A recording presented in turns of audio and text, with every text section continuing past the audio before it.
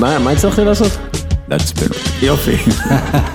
אנחנו התחלנו להקליט את פרק 186 לפי דעתי, לא? אני לא רשמתי לעצמי, איזה חוסר מקצועיות. רציתי להגיד לך, זה לא כמו אורי לוי אני חושב שהייתי פה בפרק, באחד הפרקים שהייתי, אני חושב שזה היה פרק 100 או 99 או 100, רציתי להגיד לך שברגע שזה נהיה תלת ספרתי, אתה תתחיל לאבד את הספירה מתישהו.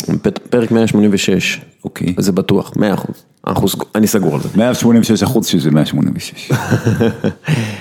וכמו כל פרק, אנחנו מתחילים במשחק האהוב, בחסות קפה עילית טורקי. באמיתי. באמיתי או לא באמיתי? דרך אגב, עוזי דנקן ועמית לוינטל. כן, אז פינת באמיתי, לעוזי יש פינה כמעט דומה. שווה בדיקה. כן, קצת פחות זה, אבל... פחות מסחרי. לא, היא קצת הוקפאה בזמן האחרון מכל מיני סיבות, אבל כן. בכל מקרה, פינת באמיתי בחסות קפה עילית טורקי. אני נותן לכם שני נתונים. תגידו לי, מה אמיתי ומה לא באמיתי. אז, באמיתי או לא באמיתי? הליגה הקטרית מספקת הכי הרבה שחקנים לקופה אמריקה 2019, זה נתון אחד. נתון שני, קונסלו איגואהין, הוא השחקן שכבש הכי הרבה שערי סריה A בסן סירו בעונת 2018-19.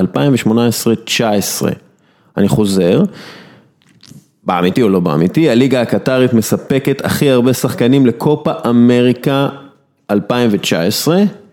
נתון שני, קונסלו איגואהין הוא השחקן שכבש הכי הרבה שערי סריה A בעונת 2018-19 בסן סירו. אז מה באמיתי ומה לא באמיתי? קודם כל זה אחלה שאלה. אני הולך על הקטרים כי ברוב הנבחרות יש שחקנים שחקים באירופה, בליגות זה, והקטרים כולם באים, אני הולך על הקטרים. נבחרת קטר כמובן, שמוסיפה עליהם. אז אני אלך על איגואהין. פיונטק איגואהין שם צמוד. לא, פיונטק רק חצי. כן, בדיוק, פיונטק היו רק 9 שערים במילאן בסך הכל, אבל איגואהין בחלק הראשון של העונה. אז מה באמיתי אתה אומר? אני אומר קטר. אתה אומר, ואתה אומר זה. יאללה, אני איגואהין. אז באמיתי זה עמית לוינטל. וואלה. עמית לוינטל אכן צודק, קונסלו איגואהין כבש הכי הרבה שערי ליגה בסן סירו. והליגה היא ארגנטינאית? לא, הליגה MX המקסיקנית. כן, התלבטתי ביניהם. 28 שחקנים, הליגה הקטרית 25 שחקנים.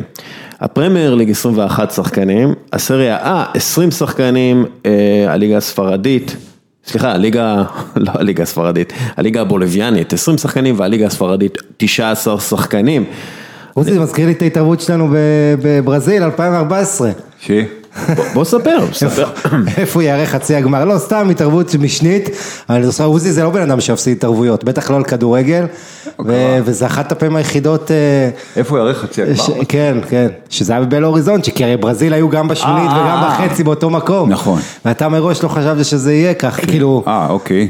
אבל כן, לא משהו של ידע, כי בידע קשה על עוזי בכל זאת, אבל משהו טכני. באמת נזכרתי בדרך, כי נאמר, נפצע פה, שם וזה, שישבנו יחד גם בשמינית, עזוב את החצי של השבע אחת שהוא לא שיחק בשמינית בבלו אוריזונטה, עם הפנדל שהוא בא בהכי קול בעולם, בא את הפנדל האחרון של ברזיל עברו את צ'ילה בשמינית, כאילו מהרגעים היותר משמחים שלו, אין הרבה כאלה בזמן האחרון. כן, אז אנחנו בסוף פינת באמיתי בחסות קפה עילית טורקי, ואנחנו נתחיל, אם כבר דיברנו על ניימר, אז יאללה, בואו נדבר על ניימר, כי לא נראה לי שיש סיפור גדול יותר בכדורגל הבינלאומי כרגע. זכותו יאמר שהוא כל הזמן מייצר כותרות, כבר תקופה. ככה, קודם כל, למי שלא יודע, הוא לא יהיה בקופה אמריקה, בגלל פציעה שהוא ספג בקרסול נגד קטר. אגב, צ'יצ'י אמר שזה לא בטוח, למרות שזה כנראה הוא לא יהיה. זאת אומרת, צ'יצ'י אמר, אסור, אנחנו לא מוצאים אותו מהסגל. הוציא הודעה שכן, הוציא הודעה. זה ממש עכשיו, זה ממש עכשיו. אני אגיד את זה ככה, הנבחרת לא צריכה את הדרמות שלו מצד אחד, ואני לא בטוח שהיא חייבת את היכולת שלו מצד שני, עם הסגל הנוכחי, אני אסביר. ניימר מקדרר אדיר, אולי הטוב ביותר בעולם, ויוצר הרבה שטחים פנויים לחברים שלו בהתקפה, הוא סוחב הרבה שחקני ההגנה איתו. עם זאת, וזה מחמיר לאחרונה, הוא לא מצליח לשחרר מספיק מהר את הכדור לאותם שטחים פנויים, או לאותם חברים שרצים לתוך השטחים הפנויים, הוא נקלע לכל מיני צרות הרבה פעמים, ומסתמך ליכולת האישית שלו כדי לצאת מאותם צרות, והוא פשוט הרבה פעמים משחק בשביל עצמו, ולא חושב על הפרטנר שלו, או לפרטנרים שלו, זה קצת מזכיר את מה שהוא עושה בחדר המיטות. אני פשוט אומר, אתה יודע, יש איזו תקופה מסוימת, שכוכב פשוט קורס לתוך עצמו, וכשהוא קורס לתוך עצמו, זה כמו כוכב, זה כמו חור שחור, כשכוכב קורס, אז כולם קורסים איתו בפנים, ולפעמים צריך להוציא את הכוכב הזה החוצה, וכולם משתחררים. קודם כל לגבי סגנון המשחק אני מאוד מסכים, ראו את זה היטב במונדיאל, אני גם כתבתי על זה במונדיאל וכעסו עליי, אתה יודע, אני כידוע אוהד ברזיל וגם אני מאוד אוהב את נאמר, אבל הוא היה, ראו את זה ממש, עד דקה, אתה יודע, אם המשחק הולך טוב אז כל המשחק, ואם המשחק לא הולך טוב אז עד דקה 65-70 הוא באמת מנסה הכל לבד, כאילו, ואז הוא נזכר שיש לו חברים לקבוצה, תשמע, נאמר בין 27 פלוס, יש לו כבר 60 שערים בנבחרת. כן, 60 שערים בנבחרת. אבל כמובן בגלל כל הידידויות לפני אבל זה המון... ככל הנראה גם 60 ילדים. המון מהם משחקי ידידות ומשחקים... לא, אבל נאמר היה אמור להיות בגילו עכשיו ובאחרי הסופרסטאר הכי גדול בעולם, בוא נגיד אחרי מסי ורונלדו שהם כבר זקנים. והוא פספס את זה, ואני חושב שהוא כבר לא יהיה, זאת אומרת, כבר הדור הבא מתדפק לא, הדור הבא לא מתדפק, הוא כבר קיים, בפה וכולי, הוא פספס בהחלטות, למשל המעבר מברצלונה לסן ג'רמן, הוא פספס בהתנהלות, ואני חייב להגיד על הקטע הזה, הזכרת את חדר המיטות, אני חושב שפה, זה נראה על פניו, זאת אומרת, אני לא בא להצדיק אותו אם הוא עשה דברים שהם לא רואים, אבל זה נראה על פניו כמו פרשה כאילו שמישהי מנסה, אתה יודע, איזה בימבו מנסה לשחוט אותו. אני לא יודע, כן, אגב, יש הסרטון, אבל אני מסכים איתך. שלח לה כרטיס טיסה וזה כאילו, לא נעים להגיד, אבל מה חשבת שהוא... לא, גם כל ההתכתבויות ביניהם, אבל עזוב את זה. אני חושב, אגב, זה בכלל לא רלוונטי, אם כאילו היא אומרת מה שכן רלוונטי, שנאמר הסקס עם המון נשים. זה בדיוק. אם יש התלוננות סדרתית זה משהו אחד, אם יש איזה אחת שרוצה כסף או זה משהו אחר. לא, העניין הוא זה, וזה מתקשר למה שעוזי אומר, אין לי מה להאשים אותה, יש גם גילו שיש לה בעיות כלכליות וכל מיני דברים, עזוב, זה לא העניין פה, היא לא העניין. מישהו שמרוכז, והוא אין פוקוס, והוא יודע מה הוא רוצה לעשות, והוא יודע שהוא רוצה להוביל את הקבוצה שלו, את הנבחרת שלו, להישגים, הוא לא יתעסק עם הבולשיט. לא, בוודאי. זה העניין של מה שהפרשה הזאת חשפה בעיניי, ובדיוק נגעת בזה, כי רציתי להגיד את זה, זה יותר על ההתנהלות, על האורח חיים של נאמר, כי ההתכתבויות, אתה רואה, הוא יוצא מאימון, הוא כותב, זאת אומרת, אתה רואה איך בין כל הכדורגל בעצם, אבל צריך להגיד, זה האורח חיים שלו, הוא גדל תחת אבא שלו עם כל האורח חיים ההשפעה, אני חושב שנאמר, סוף העונה שלו הכי גרוע בקריירה, אם תיקח את מה שקרה עם רן, ואני לא מדבר דווקא על כדורגל, כן? גם כדורגל שפריז סוף העונה רשמה הפסדים, הפסידה לרן בגמר גביע, אבל את כל התקרית שם עם האוהד, אתה זוכר שהוא עלה לקבל את המדליות, והייתה התפרצות, קיבל עונש. אחרי זה כמובן הסיפור הזה, וברקע כמובן הם בפה, שאומר אני רוצה לעזור, אני רוצה להיות הכוכב הראשי פה, או ללכת, שבזמן האחרון, בימים האחרונים זה יותר אולי כיוון של ללכת, אבל נאמר עצמו צריך לשאול את עצמו, כי אני חושב שיש לו צ'אנס, המזל שלו שהוא בחור מאוד מאוד אהוב, חוץ מזה שהוא שחקן אדיר, שאני חושב שסט האיכויות שלו זה משהו נדיר, היכולת כדרור שלו זה משהו שאין לה הרבה שחקנים, האילתור, הוא עושה דברים נהדרים, אבל כמו שאתה אומר, זה צריך להיות בקונטקסט של הקבוצתי, זאת אומרת לא בשביל לראות רק אותי, אלא שזה יהיה חלק... עמית, הכל נכון, אבל הוא כבר במצב שהוא היה צריך להתבגר, זאת אומרת, אני מת על נאמר, באמת. אבל יש לו עוד כמה שנים, אם הוא הקיץ הזה עובר נגיד לריאל, לברסה, למשל. הוא לא יעבור כי ריאל לא רוצה אותו, כי 89% מועדי ריאל מדריד, שאתה יודע. לריאל הוא לא, אבל ברסה, אם נגיד גריזמן לא בא והוא כן. למה? כי הם היו אלופי אירופה ב-2015, הוא הקבוצה הכי טובה. הוא עסוק באינסטגרם 20 שעות ביום, אנחנו מכירים את הסיפור הזה של, אתה יודע, יום הולדת של אחותו, זה היום הכי חשוב בשנה, הוא תמיד יהיה פצוע וזה. למה היא לא נולדה בקיץ? הוא כבר, שוב אני אומר, הוא בן 27.5, הוא גם נפצע, זה אין מה לעשות. אני חושב שבאמת, החודשים הקרובים, העונה הקרובה, אם הוא לא יעשה משהו דרמטי, הוא ייזכר למרות כישרונו העצום, כאחד שפשוט לא מיצה את הפוטנציאל שלו, כאחד הפספוסים היותר גדולים של הכדורגל. כן, אבל צריך לזכור שיש מונדיאל ב-2022, זה 3.5 שנים. כן, אבל עוד כמה שנים הוא הוביל את ברזיל, יהיה לו קריירה ברמת הנבחרות הרבה הרבה יותר טובה, אני מזכיר לך את ההישגים שלו עם ברזיל האולימפית, הוא יהיה מעל גיל 30 ב-2022, בקצב הזה הוא לא בנבחרת. נכון, אבל יש שחקנים שיכולים לעשות בנבחרת יותר מבקבוצות, וזה מקרה כזה, אני חושב שנאמר, רק אם אני אסגור את זה, יכול להיות צריך לעבור, הפציעות שלו, זה צריך לדבר גם על העניין הזה, בן אדם שנפצע כל כך הרבה, בכל כך הרבה רגעים חשובים, יש פה גם עניין פסיכולוגי, יש פה גם עניין של הסגנון משחק שלו, שדיברנו על זה במונדיאל, שהוא לא משחרר את הכדור מספיק מהר. אגב, הוא לא משחרר את הכדור, והוא הרבה פעמים גורם לפציעות שלו, כשהוא מעצבן שחקנים, ואתה יודע, כאילו, חלק מההתבגרות שלו זה זה. זה לגמרי גם זאב, אתה יודע, גם אם הוא נפצע, אנשים אומרים, הנה עוד פעם הוא עושה הצגה, למרות גם אם זה פציעה אמיתית, אתה יודע, ולשמור על עצמו, לדעת לשמור על עצמו, וכשאנחנו יודעים שרמת המוכנות, כששחקן מגיע יותר מוכן ויותר ממוכן למשחק, סיכון הפציעה שלו קטן. ונאמר, תראה כל מה שקורה מחוץ למגרש והוא נפצע, אז אני לא קושר בכך שזה קשור ממש, אבל זה קשור איכשהו. אני חוזר לשאלה המקורית, ברזיל טובה יותר בלי נאמר, כי אני חושב על, נגיד וניסיוס מגיע במקומו, כי וניסיוס בתוך המערכת של המחלקות הנוער, לא מחלקות הנוער, קבוצות הנוער והקבוצות הצעירות של ברזיל, ורוצים כאילו להכניס אותו כבר לקבוצה הבוגרת, אז אני חושב על וניסיוס, קוטיניו, רישרליסון, פרמינו, דוד נרס, אברטון, אני לא יודע, אולי יביאו טייסון, אולי, אני לא יודע את מי יביאו, ועם קישור מאחורה של קסימרו, ארתור, לוקאס פקטה, פרננדיניו, זה נראה לי שהם יכולים לייצר קבוצה יותר סולידית בלי נאמר. הם יכולים, ויותר מזה, ברגע שנאמר, אני אומר שוב, אני כתבתי את זה במונדיאל ורצו להרוג אותי, אבל ברגע שאתה מוציא את נאמר, כמובן שיש לו איכויות מדהימות, אבל זה, ברזיל באופן טבעי, השחקנים חיפשו אותו על המגרש, כן. כי היה פה זכר אלפא שרצה את הכדור, ברגע שהוא לא שם, ויש לך את דני אלבס כמנהיג שלא היה במונדיאל וזה נורא חשוב, ברזיל כן יכולה לעשות דברים יפים בלעדיו, אני מסכים לגמרי, ומצד שני תחשוב אם ברזיל מצליחה לקחת את הקופה בבית, והיא בדרך כלל בטורנירים ביתיים מצליחה אלא אם זה מונדיאל, כן.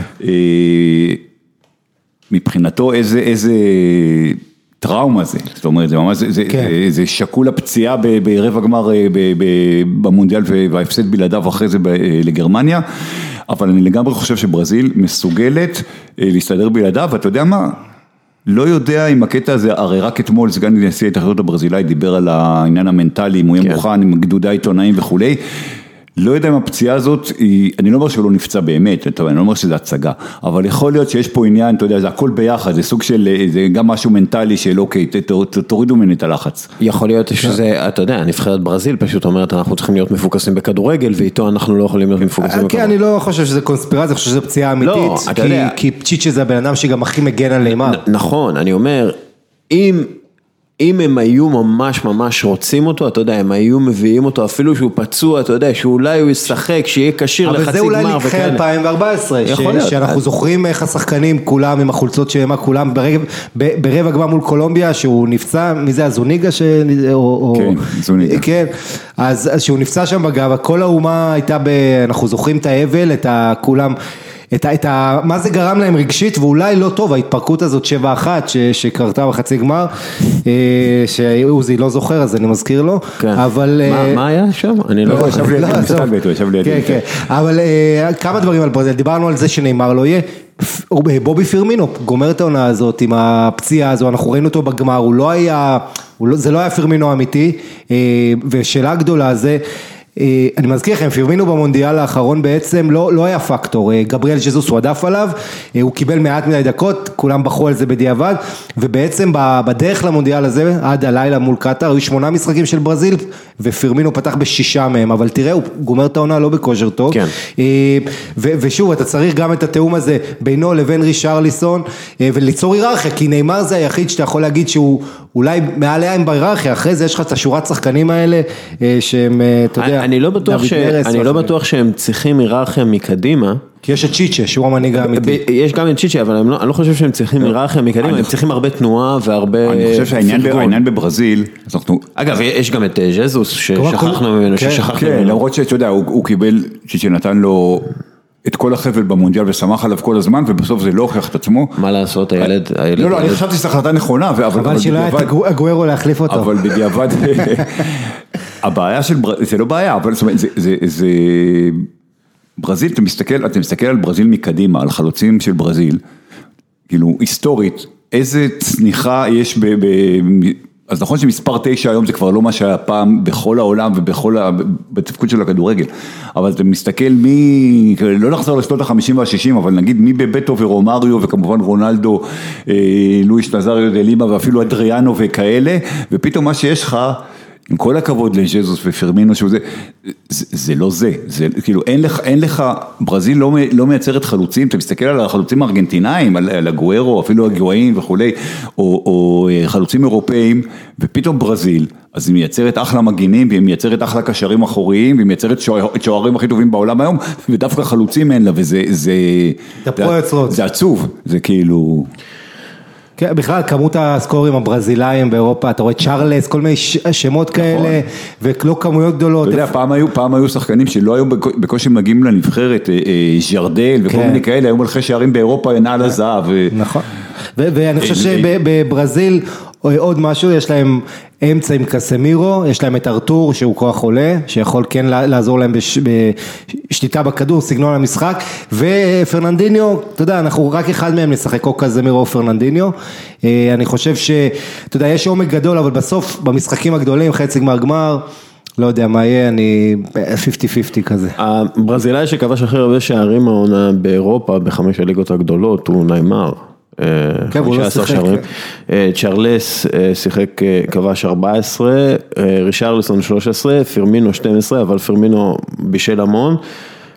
וויליאן ז'וזה מסוסיידד 11, ולוקאס מורה עם 10, שהוא כמעט לא שיחק. כלומר, כל השאר, כל הברזילאים, החלוצים הברזילאים האחרים, או השחקנים הקדמיים האחרים, כבשו פחות מ10 שערים, שפיליפה אנדרסון מווסטהאם 9. כן, יש איזה סוג של משבר. זה משבר כבר שנמשך, אבל אתה יודע, וגם דוד נרס וכאלה, שהוא אחלה שחקן, אבל אתה יודע, הוא לא בחמש... זה לא אנשים שהתפתחו להיות, עזוב רונלדו, גם לא להיות אדריאנו לצורך העניין, או משהו כזה, וזה לא מהיום, וזה מדאיג, כי מברזיל אתה מצפה, עם כל הכבוד למגינים תוקפים וכולי, אתה מצפה שיהיה להם שחקני התקפה ברמה העולמית. ובזה אני אומר, התהפכו יוצרות, כי היום אתה מחפש רמה עולמית בברזיל, אתה הולך אחורה. אתה הולך לשוערים הכי, 2 מ-5 אולי הכי טובים בעולם, אתה יכול להגיד. באמיתי או לא באמיתי? השחקן הברזילאי עם הכי הרבה בישולים ב5 הליגות הבחירות, הוא דני אלווס עם 7. באמיתי, ניימר גם כן עם 7. ודני אלווס בוא נזכור, הוא כבר בין... הוא מגן. לא, אז הוא מגן. כן. הוא בעונה הזו דווקא גם קיבל מתוכן קצת להיות מקדימה יותר. הוא זקן, הוא כאילו, אתה יודע, הוא בן אדם שכבר פרק בעצם עזב את הנבחרת וחזר והוא זקן. גם כן אנחנו מסתכלים... פרמינו עם 6 בישולים, וויליאן 6, ז'ולינטון מאופנהיים, הוא לא בסגל, עם 5, הוא צעיר, וזה תיאגו מנדס מליל, 5. תיאגו מנדס שחקן נהדר, שמועמד לעבור. פיליפה קוטיניו אבל לא פוגע, דיברנו על אחרים, קוטיניו אני חושב שבשבילו זה כן טורניר, עכשיו בייחוד שנאמר לא נמצא, זה הטורניר שצריך להחזיר את קוטיניו לעניינים, שיכול... אתה יודע, גם בעיני קבוצות אחרות, זאת אומרת, מחוץ לברסה, לראות מה הוא שווה, ושווה לשים עליו את הכסף ולקחת אותו. אני חושב שברסה... עד כמה המצב גרוע? דוד לואיז הוא אחד מהמבשלים הברזילאים המצטיינים ב5 הליגות הבחירות. כן. כן, זה בעיה, אבל שוב, כשאתה הולך מאחורה, מרקיניוס הייתה עונה טובה, תיאגו סילבה ותיק עוד שם. הם יכולים לשחק עם 2 שוערים? זה אפשרי? יכול להיות שאתה שונה מגן שמאלי. אשאל אתכם את השאלה הזאת. צ'יצ'ה, עם 35 משחקים בנבחרת ברזיל, 28 ניצחונות, 5 תוצאות טקו, 2 הפסדים בלבד, 1 נגד בלגיה ברבע גמר, כבש, לא הוא כבש, קבוצתו כבשה 73 שערים, ספיגה רק 10. האם הוא המאמן הכי טוב בקופה אמריקה? קודם כל, אני חייב להגיד, או צ'יצ'י או טיטי, לא צ'יצ'י למרות כותבים עם מי בסוף. כן, הוא המאמן הכי טוב בקופה אמריקה, אבל... יש לו קשר לצ'יץ'? לא. לא? אבל אתה יודע... לצעירים מבינינו, צ'יץ' היה ראש העיר האגדי של עיריית תל אביב. שלמה להט. שלמה להט, כן. תשמע, הוא שיער מדהים, אחד מהשערות הכי באמת מדהים. הוא מאמן נפלא, והמספרים שאמרת מאוד מדברים בעד עצמם, אבל אז, אתה יודע, מגיעים למשחק נגד בלגיה, שהיה המאני טיים של המאני טיים, ואז הדברים לא הלכו. עכשיו, השאירו אותו כמאמן ברזיל, אתה יודע, למרות הפסד ברבע גמר, שזה כישלון, בגלל שהוא באמת מאמן טוב, בגלל שהוא סמכותי, בגלל שהשחקנים אוהבים אותו, האוהדים אוהבים אותו, הכדורגל יחסית למה שיש לו לחומר שחקנים, הוא כן משחקים טוב, כן, הוא המאמן הכי טוב, אבל אם הוא לא לוקח את הקופה אמריקה הביתית, אז אחרי כישלון במונדיאל, אני לא רואה אותו נשאר, זה בעיה, זאת אומרת, זה מבחן עצור, אתה יודע, הם מגיעים לגמר, אבל צריך לזכור עוזי שיש גם עוד שנה קופה אמריקה בארגנטינה, עדיין, זה ביתי. כמה קופה אמריקה? לא, זה בשביל שמסי יזכה מתישהו, עושים את זה כל שנה. זה קופה אמריקה, לא אמרו שיהיה, עושים 4 שנים, אבל זה כמו, אתה מכיר את זה שעושים חוק, שהוא מתחיל רק אחרי, נגיד, 2 קדנציות לנשיא ארצות הברית ולא זה, רק אחרי שרוזוולט יפרוש ימות, אותו דבר, רק אחרי שמסי יפרוש, יזכה בקופה אמריקה הכוונה. אז מי מאמנים טובים אחרים אני אגיד לך מי, קודם כל יש לך את אברס האורוגוואי המצוין, אבל מאמן, אתה יודע שהוא נמצא שם כבר 200 שנה והוא יותר ממאמן. האמת שהוא באמת, הוא גדול עולם, הוא פילוסוף, הוא איש מדהים, יצא לי לראות הרבה מסיבות העונאים שלו, הוא בן אדם, איש אשכולות. כן, ונקווה שהבריאות שלו משתפרת. תשמע, הוא כבר, זה קדנציה שלישית שלו, עכשיו הוא מ-2006 ברצף, אבל הוא היה עוד ב-1990 היה מאמן. את מילאן אז בעטרו בימים ההם. ב-1990 הוא אימן את אורוגוואי במונדיאל. במונדיאל, כן. וכמובן טווארס הוא אגדי והכל, אבל מי שאני מאוד אוהב זה גרקה, המאמן של פרו, שמי זוכר אותו במונדיאל, הארגנטינאי שהיא בעצם הצילה להם את הקמפיין של המוקדמות, הכניס המון התלהבות, ובכלל פרו זה אחת מהנבחרות שיכולות להיות סוס שחור, יש להם פאולו גררו, יש להם גם שחקנים ניסיון במפעל ובכלל, גם את הכישרונות והרעב הקבוצתי. מה עם פליקס סנצ'ז בס? ורגע, מה עם קרלוס קירוש? מאמן קולומביה. אתה התרגלנו לפקרמן, אבל קירוש שאימן את איראן, בא לעשות עבודה עם קולומביה, עם כל התותחים, ספטה, מוריאל, שהמון כישרון. בוא נזכור, הבן אדם בריאל, ביונייטד עוזר, הוא כאילו, יש לו ניסיון מדהים. מה עם פליקס סנצ'ז בס מקטר, הוא גם כן, בינתיים התוצאות שלו לא בדיוק, לא, זכה באליפות אסיה, זכה באליפות, גם אם אתה היית מאמן קטר, היית זוכה באליפות אסיה. לא, אני לא בטוח, אבל... אני רוצה להגיד משהו, אבל על הקטע הזה של גם הקטרים וגם בכלל, זה שהקופה אמריקה הזמינו, החלום שלי, כמובן שאני רוצה שברזיל תיקח, אבל אם ברזיל לא לוקחת, אני רוצה גמר קטר נגד יפן. בשביל להראות כמה זה... להראות כמה זה מגוחך, הקטע הזה של הזמנות, כאילו, מילא אתה מזמין את מקסיקו, אתה מזמין זה... אז זה הופך את המשחק על המקום השלישי לחשוב לקונפדרציות. אז זה כאילו, בדיוק, ועכשיו יש את הקטע של מי שזוכה, לא, אבל אני חושב שהקונפדרציות זה מי שיקח ב-2020, הקונפדרציות. אבל יפן, אתה יודע, אחרי שגמר הליברטדורס היה במדריד, ואחרי שאוסטרליה עברה לאסיה וישראל משחקת באירופה, אם יפן או קטר יהיו אלופי דרום אמריקה, זה מראה לך שאיך אומרים, הכל מטומטם. קטר יכולה לעשות דאבל מדהים, אלופת אסיה, אלופת דרום אמריקה, ולדעתי אחרי זה, אם קטר זוכה, הם צריכים ללכת ליורו אחר כך, כי זה אין להם עוד הרבה. אוקיי, אקוודור, יש להם, לא אקוודור, ונצואלה, ונצואלה, דודמל, מאמן מצוין גם כן. יש להם סיפור מאוד מעניין, בטח ממה שקורה במדינה שלהם. מי הפייבוריטית כאן, לדעתכם? אגב, אקוודור בינתיים, אלופת בטורניר, באליפות העולם לנוער, היא הייתה אלופת דרום אמריקה פעם ראשונה. אקוודור ונצואלה? אקוודור, ברבע גמר המונדיאל. הייתה בגמר לפני שנתיים, ואקוודור עושה ונצואלה עכשיו, היא גם לקחה את האליפות בינואר פברואר פעם ראשונה, היא כבר ברבע גמר אחרי שהיא הדיחה את אורוגוואי, בשמינית, זה הולך להלוואי לגמר סנגל אקוודור או משהו כזה. אני מת על השוער של ונצואלה. מי הפייבוריטית? בגלל שברזיל בבית, אני חושב שברזיל פייבוריטית, בגלל שארגנטינה, מסי חייב לקחת טורניר, אני חושב שארגנטינה... אגב, טאטה מרטינו, המאמן שם, הוא לא גם כן, הוא לא מאמן גרוע, למרות מה שאמרו עליו ועשו לו... זה סקלוני שם, לא? אתה מדבר על פרגוואי.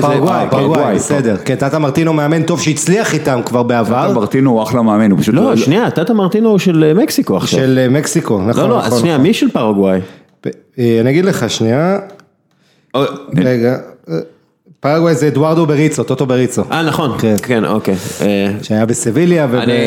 זהו, כל החבר'ה האלה שהם התלמידים של ביאלסה, אני תמיד מתבלבל ביניהם. חכה יום אחד פוצ'טינו גם הגיע ברשימה. דסקל. מה? מתי עושים פרק הליץ? הליץ, אנחנו נעשה... תכף הקטר הם קונים אותם, אז... טוב, שנייה. מסי בקופה, מה אנחנו, אתם יודעים מה, מסי קודם כל נתן ראיון אדיר בפוקס ספורט בארגנטינה, גם סיפר סיפורים שם על הבן שלו, אבל משהו שקצת פוספס ולא דובר עליו הרבה, הוא אומר, אני מתגעגע לצ'אבי, אני מתגעגע לאינייסטה וכל מה שהיה איתם, הדרך שבה שיחקנו, הדרך שבה שלטנו במשחקים, ידענו שאנחנו הולכים לנצח, זה לא משנה נגד מי שיחקנו, ידענו שאנחנו הולכים לנצח, שזה משהו שאחרי שצ'אבי ואינייסטה פרשו, לא פרשו, עברו לשחק בקטר ויפן. צ'אבי כבר מאמן בקטר. כן, הם כאילו אין לו את הביטחון בסגנון של ברצלונה, אפשר לומר זאת ככה. הוא צודק ב-100%, ואתה רואה, תשמע, ברצלונה לקחה ב8 השנים האחרונות, צ'מפיונס אחד, כן? כמובן שעדיין נמצא בוויניסיה ב-2015, אתה רואה את מסי, שהייתה לו עונה נהדרת, באמת, הוא היה מעולה השנה, אבל הוא משחק לבד. אין לו את הגאונים האלה, צ'אבי ואינייסטה, שבאמת, אתה חושב על ברצלונה הכבירה של גוארדיולה וזה, כמובן שזה מסי, אבל צ'אבי ואינייסטה, מסי זה לגמרי, זה השלושה האלה וזה בוסקט וזה פיקה בסיור וכולי, ופויול. אבל הם אלה שיצרו, הם אלה שיצרו הכל. הם עשו את ברצלונה, הם עשו כדורגל מפעים. אז מי הצ'אבי ואינייסטה שלו בארגנטינה? אין לו, זה בדיוק העניין. עכשיו, אין לו צ'אבי ואינייסטה ואין לו גם, עכשיו, בארגנטינה ניסו הכל, זאת אומרת, ניסו לתת לו את הכדור לבד ושינצח משחקים, ניסו לעזור לו, ניסו שהוא ישחק 9, ניסו שהוא ישחק קיצוני, ניסו שהוא ישחק קשר, ובסופו של דבר זה תלוי, אתה יודע, זה כן תלוי קצת באגוארו וקצת בהיגואין וקצת בהברקה של, אני יודע מה, דיבלה או לוצלסו או מישהו כזה, אבל בסופו של דבר זה תלוי במסי. עכשיו תשמע, הוא הביא אותם, אני הייתי בקופה ב-2011, הוא היה גרוע בבית, הם היו זה, אבל הוא הביא אותם לגמרים, אתה יודע, הפסידו פעמיים בעצם בגמרים בפנדלים לצ'ילי וכולי. אתה יודע, אני מסתכל על... הוא כן משתפר בנבחרת, הוא לא יכול לבד, תשמע. אני רואה, הציפיות ממנו... אני רואה את הקישור. אנחנו היום במצב שהסגל של, תראה, נבחרת פורטוגל, ההרכב של אלטמי הרבה יותר טוב, ומאוזן יותר טוב, יותר איכותי משל ארגנטינה. זה משהו שאי אפשר להגיד אפילו לפני 15 שנים. אני באמת מסתכל על הקישור שלהם, ואני לא רואה, אוקיי, ז'ובאני לו סולסו, כן, הוא השחקן שאמור לעשות את ההבדל. אתה יודע, האבר בנאגה נגיד של הסקואד הזה, אבל רודריגו דה פול זה השחקן הכי טוב אחריו, כשאנחנו מסתכלים על אנחל דה מריה, קריסה מוחלטת בסוף העונה, מרקוס אקוניה, כאילו, הוא סבבה בספורטינג, אבל הוא סבבה בספורטינג, רוברטו פררה בווטפורד הוא שחקן סביר בהחלט ל-20 משחקי פרמייר ליג בבית בווטפורד בוויקרג' רוד. אם היה כובש מול סיטי ב-0-0 בגמר הגביע רוברטו פררה. לנרדו פרדס, אתה יודע, כאילו... פריס סן ז'רמן היה קטסטרופה מאז שהוא הגיע. אתה יודע... דיבלה בעונה איומה. גווידו פיסארו. אני לא חושב שדיבלה בעונה איומה. דיבלה בעונה של 5 שערים אחרי 20 משהו בעונה שעברה. כן, כי הגיע רונלדו, אתה יודע, הגיע רונלדו שלו ברזה ולא... יש להם שני גווידו. אתם יודעים את זה, באמיתי או לא באמיתי? גווידו פיסארו וגווידו רודריגז. עכשיו אתה מסתכל ואתה אומר, רגע, זה ארגנטינה. לא אמורים להיות להם שחקנים יותר טובים ברחוב? כאילו באמת, אתה יודע, מה קורה פה? גם בהגנה, אתה יודע, אם דיברנו על ההתקפה של ברזיל, על הדלדול בהתקפה של ברזיל, אתה מסתכל, אתה יודע, אתה חושב על הז'אלה, על זנטי, על שחקנים שלו, כאילו, שלא פרשו כל כך מזמן, ואתה מסתכל היום על ההגנה של ארגנטינה, אתה אומר, מה זה? חואן פויף, זה כאילו המבטיח, זה בין 21, בלם. זה באמת בעיה, זה באמת בעיה, ומצד שני, הם הגיעו לגמרים שוב, בזכות מסי, הוא משתפר בנבחרת, אני חושב, לא יודע אם, אתה יודע, עכשיו זה בברזיל, אבל צריך לזכור, גם במונדיאל בברזיל הם הגיעו לגמר, נבחרת גם של נגרים. הפעם אין להם את גונסלו היגואין שיחמיץ החמצה נוראית. בכל זאת יש בכמה שמות שכן ניגע בהם, זה ניקולס טגליאפיקו שעשה עונה טובה באייקס, המגן הנהדר הזה, וגם שחקן עם אישיות, אמרנו היה קפטן לפני שהגיע לאייקס בארגנטינה, יש את פצלה שהוא קפטן של פיורנטינה ועונה סבירה אפשר להגיד. וכל פעם שאני שומע את השם שלו בא לי פסטה. פסטה, כן, יש גם כדורגלן אחד. קווין לזניה, יש לזניה ויש ברילה בפרמה. קווין לזניה זה שם הכי גדול. וואי, צריך לעשות, מישהו מהמאזינים, תעשו את ההרכב אוכל הכי טוב שיש. כן, אל תשכחו את סול במבה. סול במבה, דימרקוס ביסלי, הוא עדיין משחק ביסלי? דרינק ווטר זה משקאות. תעשו, מאזינים יקרים, לכו על זה. הירידה באיכות ארגנטינה היא באמת עצומה, זה שבלם. אני נורא אוהב את רודריגו דה פול, אבל אני לא חושב שהוא ישחק הרבה. כן, ומי זה רודריגו דה פול? מי שעוקב אחרי הליגה האיטלקית יודע מי זה, ואני שידרתי אותו העונה, אבל אתה מדבר על, תשאל חובב כדורגל באירופה מי זה רודריגו דה פול, זה שחקן שמועמד בסדר להגיע למועדון יותר גדול, עשה עונה באמת טובה מאוד, אבל בקבוצה שהייתה לה עונה איומה, מועדון עם מסורת יחסית, שנתנו עונה נוראית, הוא דינה את זה והוא היה נקודת אור. מרטינז מאינטר אולי יפתיע, אבל שוב, הוא כישרון, אבל שוב, אתה מדבר פה על שבוע, זה הכל נחמד, אבל זה מתאים נבחרת צ'ילה, נבחרת... אבל בעיקר עוזי, זה אין דרך בארגנטינה, יש מאמן זמני סקלוני, שכל הזמן אין שום, הוא לא בונה משהו, ולכולם ברור שלקראת המונדיאל, אנחנו לא יודעים, יש עוד קופה אמרנו שנה הבאה, אבל משהו ישתנה, צריך מאמן שיבוא ויכניס סדר, כמובן דייגו סימאוני זה השם שהכי... נכון, ולהתחיל לבנות קבוצה, כי אין שם... מסי דווקא להזכיר את הרעיון שלו, הוא אמר בכנות, המונדיאל עוד 3.5 שנים, המונדיאל בסוף, אני אהיה כבר בן 30, אני לא יודע אם אני אסחוב עד אז כאילו יכול להיות שאנחנו רואים השנה, הקופה ששנה הבאה, קופה שנה הבאה זה ארגנטינה וקולומביה יחד. כן, אבל הארגנטינה תארך את העיקר. אתה יודע, אם הוא לא זוכר שנה הבאה בארגנטינה, הוא חייב, כאילו, כי אם הוא לא עושה את זה, הוא ירגיש... אגב, אנחנו, אולי גז'רדו מריבר פלייט צריך לאמן. כן, גז'רדו מדברים עליו הרבה, ואתה יודע, הוא טוב בליגה פחות, אבל הוא טוב מאוד בגביעים. אתה יודע, הוא גם שם גדול, והוא גם בן אדם מהות בארגנטינה. תחשוב על זה שיש לך בקולומביה חמאס רודריגז, קינטרו, שני קשרים שאין לך היום בארגנטינה מישהו שיכול לעשות. אבל אתה יודע, למשל, איך קוראים לו, זה שכאילו היה סגור בריאל מדריד, אבל בסוף לא, פלסיוס, מריבר. אתה יודע, קשר שאתה אומר, הוא גם כן בן 21, משהו כזה, שיש לו יכולות ואתלטיות, והוא עובד טוב בריבר, אתה יודע, כאילו, למה לא להביא אותו? מה זה כל המשמש הזה שמביאים? זה מוזר, כאילו אם אתם רוצים לבנות את העתיד, אני לא יודע, זה פשוט נראה לי כל כך...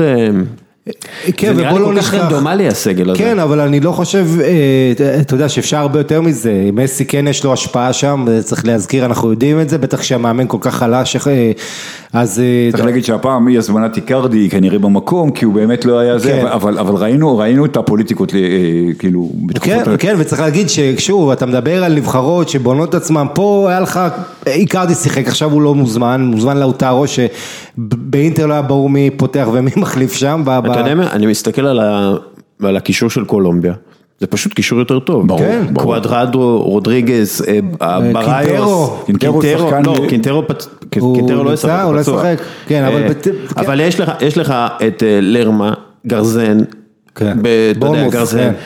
בריוס, גרזן, יש לך את רודריגז, זה מספר 10, אתה יודע, כשהוא משוחרר הוא משחק ממש טוב. לך לחוליית ההתקפה, תראה כמה אופציות יש לך. חואן קואדרדו כשחקן כנף. ספטה, מה הוא עשה באיטליה שנה? ספטה 22 שערים, וכן, פלקאו כבר לא שם אולי, הוא שם פלקאו רגע. קיצר, כמו שאומרים אצלנו בארגנטינה, זה לא נראה טוב. איך היה החיקוי? לא רע, אבל תשמע, אבל ארגנטינה יש לה איזה סוג של... עזוב את תקופת מרדונה, שהם באים קטנים, הם מצליחים, ושהם מצפים מהם, כמו ב-2002, עם הסגל הכי טוב שהיה לה, בהיסטוריה, הם נכשלו כבר בשלב הבתים במונדיאל, אני חושב שארגנטינה, אתה יודע, לא יודע אם הם... אנחנו יודעים מה סקלונים בכלל מוסיף להם? הם צריך מישהו על הקווים, אתה יודע. עוד נבחרת שלו, צריך תעודת פרו. אורוגוואי נבחרת, נכון, זאת אומרת, כשאתה מדבר כמה ארגנטינה לא קבוצה, הקונטרסט של זה אורוגוואי, אתה יודע, זה באמת כמו אתלטיקו מדריד קטנה, בצבעים כחול לבן, עם ה... אבל אתה יודע, יש לה גם כישרון, זה לא רק המלחמה והזה, אתה רואה שחקנים צעירים. השחקנים שלהם בקבוצות הגדולות באירופה. אתה רואה את בן תקור כזה, שהוא שחקן, הוא אחלה שחקן, עזוב סוארז וקוואני וכאלה. בתור אוהד ארסנל, תן לי את ננדז, טוריירה ובן תקור, כקשרים של ארסנל, כן? השלושה האורוגוואים האלה, ואני מבסוט. תתחיל לבנות קודם את ההגנה שלך, היא נראית כמו הגנה של... תביא את קודם את חימנס וגודין.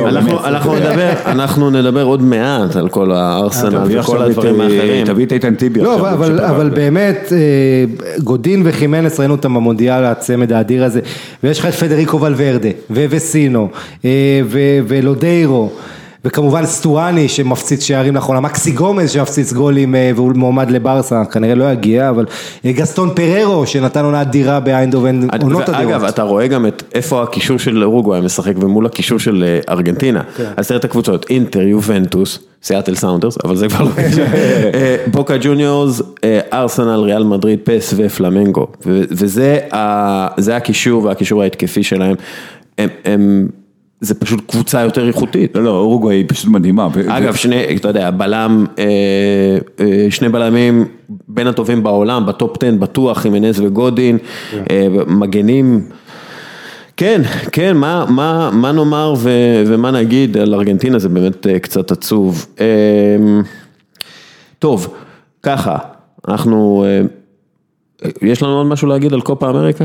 שזה לא הטורניר הכי חשוב של הקיץ. אני רוצה שישימו עין על השוער וולקר פרינז בן 21 של ונצואלה, שהיה כוכב במונדיאל עד גיל 20 ושנתיים, ובכלל שוער שאני מאוד אוהב, הוא קטן, הוא לא מספיק גבוה אולי, בשביל להגיע לקבוצה גדולה, אבל אני תמיד מאוד נהנה לראות אותו. מה זה קטן? הוא 1.80 וקצת, 81 אם אני זוכר. 1.80 וקרמבו זה נקרא. אתה יודע, זה בסדר, זה לא איזה... לא, אבל אתה רואה שהוא לא בופון והוא לא אדרסון. היום השוערים של היום הם ארוכים כל כך, זה קצת קשה. אבל ברזיל, באמת, אתה יודע, שאתה מסתכל בסופו של דבר על מה הם יכולים לעשות, ואתה אומר, בוא'נה, ברזיל יכולים לנצח מלא משחקים 1-0 בזכות השוערים שלהם. וזה כל כך דונגה, שזה לא רע, אתה מבין? כן, אבל משחקים לא, ברזיל משחקים... לא, הם משחקים יפה, משחקים יפה. משחקים יפה, תשמע, אליסון הוא באמת, הקטע הזה הרי לפני המונדיאל היה חילוקי דעות, אליסון, אדרסון וזה, עכשיו, אני חושב שבצדק אליסון עולה, כי הוא באמת אולי אחד משלושת השוערים הכי טובים בעולם, לצד אובלק וטרשטגן, ואדרסון. אבל אדרסון גם, אדרסון באמת, יש לך פה כמו שעמית אמר, אולי אדרסון יכול לשחק בקישור. שמע. עם משחק הרגל שלהם. אתה זוכר, אתם ילדים, אבל אתם זוכרים אולי את הספרים האלה של, אתה יודע, בעט אלון, בעט הספורטאים הצעירים, אז היה, כאילו להראות כמה החלוץ אלון גדול והשוער רפי גדול, אז היה באימון, שמו את שני השוערים של הנבחרת, אז כל הביטות העונשין של אלון, הכניעו את השוער הראשון, השוער השני, שאני לא זוכר קראו לו שעמד את זה, וכמובן שרפי עצר את כל הביטות, אז אולי צריכים לעשות שני שערים, או לא יודע. הגענו לבת אלון בת, וזה בדיוק הזמן המצוין. בקיצור, מה שעוזי רצה להגיד, שבמקום להביא את קטר והפעם, יכול לשים את ברזיל ב', ואולי הם לוקחים את הטורניר הזה, ולא ברזיל א'. יותר הגיוני. אני חושב שברזיל ב' אבל לוקחת את ארגנטינה א', בגלל הבעיות. עדיין יש להם לארגנטינה א' איזה סוג של שחקן כזה שיכול לנצח משחקים לבדו. כן, ושוב, יש לו גם בהתקפה עוד שחקנים טובים, אגוארו אמרנו, אבל כן, בעיקר ארגנטינה בלי דרך, בלי קישור, בלי שכל, וזה יותר מסיבות תושיע אותם. מרוב הספדים, אוקיי. נראה אותם לוקחים עכשיו עם שיעה של מסי בכל משחק. מילה על, אם כבר אנחנו בכדורגל בינלאומי, אנחנו נגיע לכדורגל למונדיאל נשים בסוף, כי יש לנו פרק שלם על זה. אני יודע, לא, אבל... אני התכוונתי, לא, כמובן שהמונדיאל נשים הוא אולי הכי חשוב, אני התכוונתי בהפוך על הפוך בקריצה לאליפות אפריקה, אבל... כן, אוקיי. הם יוכלו לשחק עם החום הזה? לא, עזוב, זה אחלה קרמה, כאילו שמשתינה להם בפנים אחרי שהם העבירו לקיץ והעבירו מקמרון, וזה שהעורב, אתה יודע שאתה יודע, הרי שנים עבדנו ביחד והיה לנו ויכוחים על אליפות אפריקה, ואני כמובן, אני מתחיל להיות... מה שקרה אתמול... בסדר, עוזי, אתה תמיד הצדקת את זה שהם משחקים בינואר, אז תהיה עקבי, ואם זה לא יהיה טוב, אתה תגיד, אני אמרתי לך. לא, אני מדבר על בבחינת רמת, זה שהגדילו בבחינת רמת הכדורגל, גם רמת הכדורגל וגם כל הבלגן, זה נורא והיום, מה שקורה בכדורגל הבינלאומי זה נורא והיום. מצד שני, יש הרבה נבחרות שם, סנגל, מאלי, שמאוד מסקרנות. אורי לוי מגיע שבוע הבא, ואנחנו נדבר הרבה על זה, אבל קודם כל... אנחנו בדקה 40, מה שאומר שפעילות בינלאומית היא אתגר עצום עבור כל חברה, במיוחד עם מערך שירות. היום הפתרון המקובל זה להגיע להודו, כי שם יש היצע של כוח אדם זול, מיומן ומוכשר. העניין הוא שהודו לא מקום פשוט לעסקים, עוזי, ולכן כל חברה וארגון צריכים מישהו שמכיר את השטח בצורה הטובה ביותר, כדי להימנע מטעויות יקרות. לשכת המסחר, הודו ישראל, פותרת את הבעיות האלו, על ידי גיוס והעסקת עובדים הודים עבור חברות ישראליות. הלשכה היא מעין וירג'יל ונדאי כזה, בהגנה, מישהו שדואג לך להכל, משכורת, תלושי שכר, משרד עליו, צאו להתקפה. אז אם החברה שלכם מחפשת לעשות את קפיצת המדרגה הבאה ולהצטרף ל-20 חברות ישראליות שכבר מעסיקות למעלה מ-100 עובדים בהצלחה בהודו, תפנו ללשכה www.fiicc.in/כל יום פוד, תגידו שאנחנו שלחנו אתכם, פרטים נוספים בפייסבוק שלנו, זה הודעה מטעם לשכת המסחר הודו ישראל. בואו נדבר קצת על ליגת האומות. חשבתי כדורגל הודי. הם הפסידו לקורסאו, נכון, 3-1, וזה תמיד מזכיר לי, ארז וואנג דרך אגב, זה בשבילך, שבמונדיאל של 48 קבוצות, הסיכוי שנראה את קורוסאו הוא מאוד גבוה, ואתם תצטרכו לדעת מה זה קורוסאו. ולעומת זאת, את הודו ופקיסטן לא נראה, וגם ב-48 קבוצות. לא נראה, אבל אל תשכח שיעלו ל-64, ואז הכל פתוח. 64 שהודו וסין נכנסות אוטומטית, ברור, בגלל שחייבים. שחקנים... ליגת האומות. יש משחק על המקום השלישי, אתה יודע את זה? ב9 ביוני. ליגת האומות. משחק על המקום השלישי. שמע. בואו נדבר קצת על כדורגל נבחרות, ואז נעבור לדברים המעניינים, אבל מה ראינו אתמול את רונלדו, אתה יודע, בגדולתו, הוא מתקרב לאלי דאי בצעדי ענק. 21 שערים, יש לו בשביל להגיע. זה, אני לא יודע, אתה יודע, אני מסתכל על המשחק הזה חצי, כאילו גמור. תשמע, היה אחלה משחק, אבל... נכון, אבל אתה אומר כאילו, השחקנים כבר גמורים, אין להם כוח לעונה הזאת, ואז זה טורניר. הקטע של, עכשיו זה גביע הטוטו, אוקיי, זה תואר וסבבה, הקטע...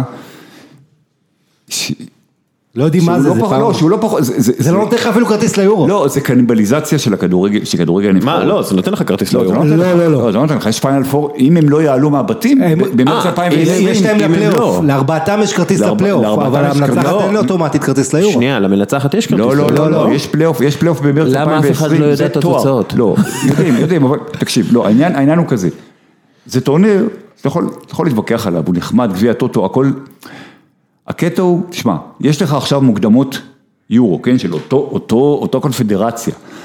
אז מה עושים? בגלל שזה נופל על זה, הם מבינים שהיום, יום חמישי, בדרך כלל זה היה מחולק 3 ימים מחזור, 3 ימים מחזור. אבל יום חמישי יש חצי גמר, השני, הולנד, אנגליה, יום ראשון זה הגמר. אז לא משחקים היום ובראשון את מוקדמות, משחקים מחר, משחקים מחרתיים, ואז עוד פעם בשני. זה כאילו, תחליטו מה אתם רוצים. עכשיו, זה נכון לוופא, אתם לא יכולים לעשות, זה כאילו 2 טורנירים במקביל, זה נכון גם לפיפא. 7 ביולי, יש באותו יום, תוך כמה שעות, גמר מונדיאל נשים, גמר קופה אמריקה, גמר קופה דה אורו, גם גביע זהב משוחק באותו זה. עכשיו, מה אתם רוצים שאוהד הכדורגל, לא אנחנו שעובדים בזה, אלא שבא מהמשרד ויש לו, יש לו 2 שעתיים ביום לראות זה, כי יש לו גם ילדים וזה, המונדיאל נשים נורא חשוב, נכון, אבל אם יש ברזיל, ארגנטינה, או לא יודע מה, כאילו, רק עשיתם קניבליזציה מוחלטת של הזה, כאילו, תשנו. יש גם סוג של, אתה יודע, אני מצאתי את עצמי, השנה, אין אוף סיזן. כן, לא, השנה אמרתי, אני לא יכול לראות כדורגל ביום חמישי, אני לא יכול. יש ראשון, שני, שלישי, רביעי, ואז חמישי, ואז שישי, אתה יודע, הרבה פעמים יש משחקים. כולם מדברים על העייפות של השחקנים, מה עם העייפות של הצופים? בדיוק, אתה אומר, אתה יודע, יש ילד, יש זה, אתה אתה גמור, אתה אומר, רגע, ואני עובד בזה, זה העבודה שלי, אני צריך לראות את המשחקים האלה, ופשוט אני מוצא את עצמי ואומר, אני לא יכול לראות ליגת אירופה, אני אוותר על ארסנל ספורטינג, בסדר, יהיה בסדר. זה פשוט, אתם, זה האכלה בכוח. רוויה, בדיוק, ואנחנו הולכים רק למקום שזה יותר ויותר, כי הולך להיות לך ב-2021, גביע העולם למועדונים, שפיפה רוצה, וויפה לא רצתה, אז יש לך את הוויכוח בין ההתאחדויות, שכל ההתאחדויות רצו חוץ מהאירופאית, אבל זה יהיה בתאריכים, 17 ביוני עד 4 ביולי, זאת אומרת, עכשיו ליברפול עכשיו גומרת את העונה שלה, 17 ביוני עד 4 ביולי, יש לה טורניר של 24 קבוצות, וזה הורס לך את כל אין לך אוף סיזן, אין לך פגרה היום, תראה, עכשיו רונלדו, ואין דבר כזה באף ספורט, אין דבר כזה, ודיברתי עם פיזיותרפיסטים ודיברתי עם רופאים, והם אמרו לי שזה פשוט, ועם רופאי ספורט ועם פיזיותרפיסטים של קבוצות, והם אמרו לי שזה פשוט מוטרף. זה פשוט מוטרף, זה לא הגיוני שאין לשחקן חודש לשים את הרגליים למעלה ולנוח, השרירים שלו יהיו גמורים. ואמר על זה קלופ.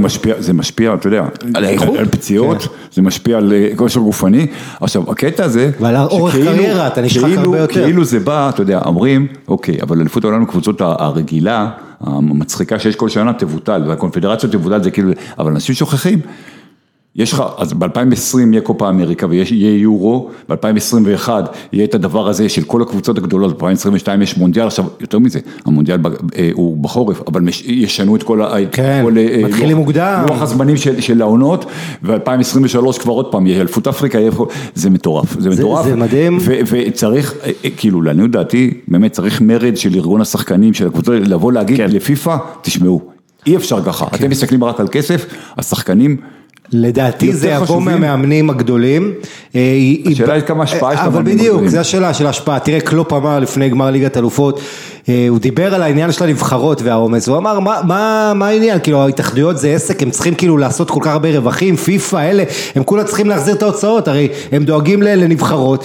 מה נהיינו? זה קבוצות שהן עסק, אנחנו מבינים, אבל העניין, אתה יודע, העניין הזה שההתאחדויות ופיפה צריכות לעשות כל כך הרבה כסף ולהגדיל. הרי פנטינו אמר את זה כאילו, האיש נבחר אגב. המנוול והמושחת שנבחר בלי מתנגד כששינו את החוקה כדי שלא יצביעו נגדו, כאילו שלא זה במחיאות כפיים, אבל עזוב, האיש לפחות היה הגון בדבר אחד, אמר, מה זאת אומרת?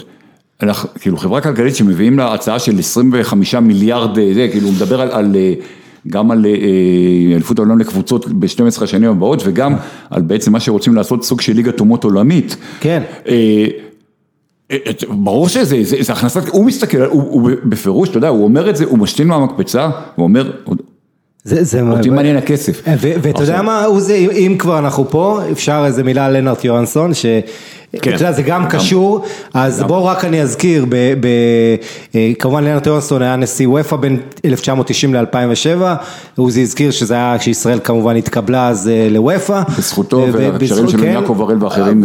איש מאוד מוערך, ואני רק רוצה להזכיר אתה יכול להגיד מה שאתה, אני רוצה להזכיר את 2007, הוא רץ מול מישל פלטיני, והוא מפסיד לו בארבעה קולות, 27-26, היה נורא צמוד, הוא היה נשיא מכהן מאוד מכובד, פלטיני איך ניצח אותו, הלך לכל הקטנות, המדינות הקטנות, הבטיח להם יותר מקורות בליגת אלופות, זאת אומרת, יוהנסון רצה לעשות ליגת אלופות כמו שהיא הייתה, איכותית וזה, פלטיני יותר רצה לדאוג לקטנות, אבל בסוף יום לפני הבחירות, ספ בלאטר, נשיא פיפה, מתערב, אומר להצביע לפלטיני, והוא הרגיש נבגד, היה אחרי זה סגן נשיא. בואו נוסיף שב-2002, אבל הסקונה הזאת, אתה מדבר עכשיו על השחיתות על אינפנטינו, אז בלאטר ופלטיני אז התחילו את הדברים הנוראים שאנחנו סובלים מהם היום.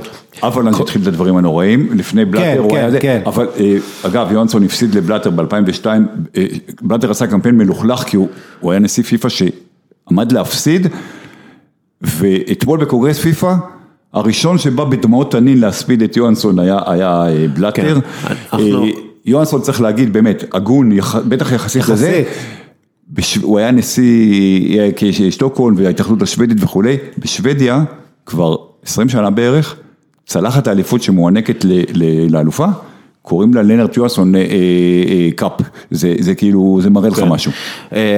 אני נורא אהבתי את המנכ"ל שלו בזמנו, בוויפה, לארס קריסטיאן אולסון, שהיה איש מקצוע מאוד מאוד מכובד ומאוד נקי. להבדיל מאחד מיורשיו, אינפנטינו. כן, ואתה יודע, הוא תמיד היה מאוד ענייני, וגם כשדיברת איתו, לא משנה מי אתה, הוא תמיד היה סופר ענייני, ואתה יודע, כאילו דיבר על ליגת האלופות, על הסכנות שבפערים, ועל כל מיני דברים כאלה, מתפיסה מאוד סקנדינבית.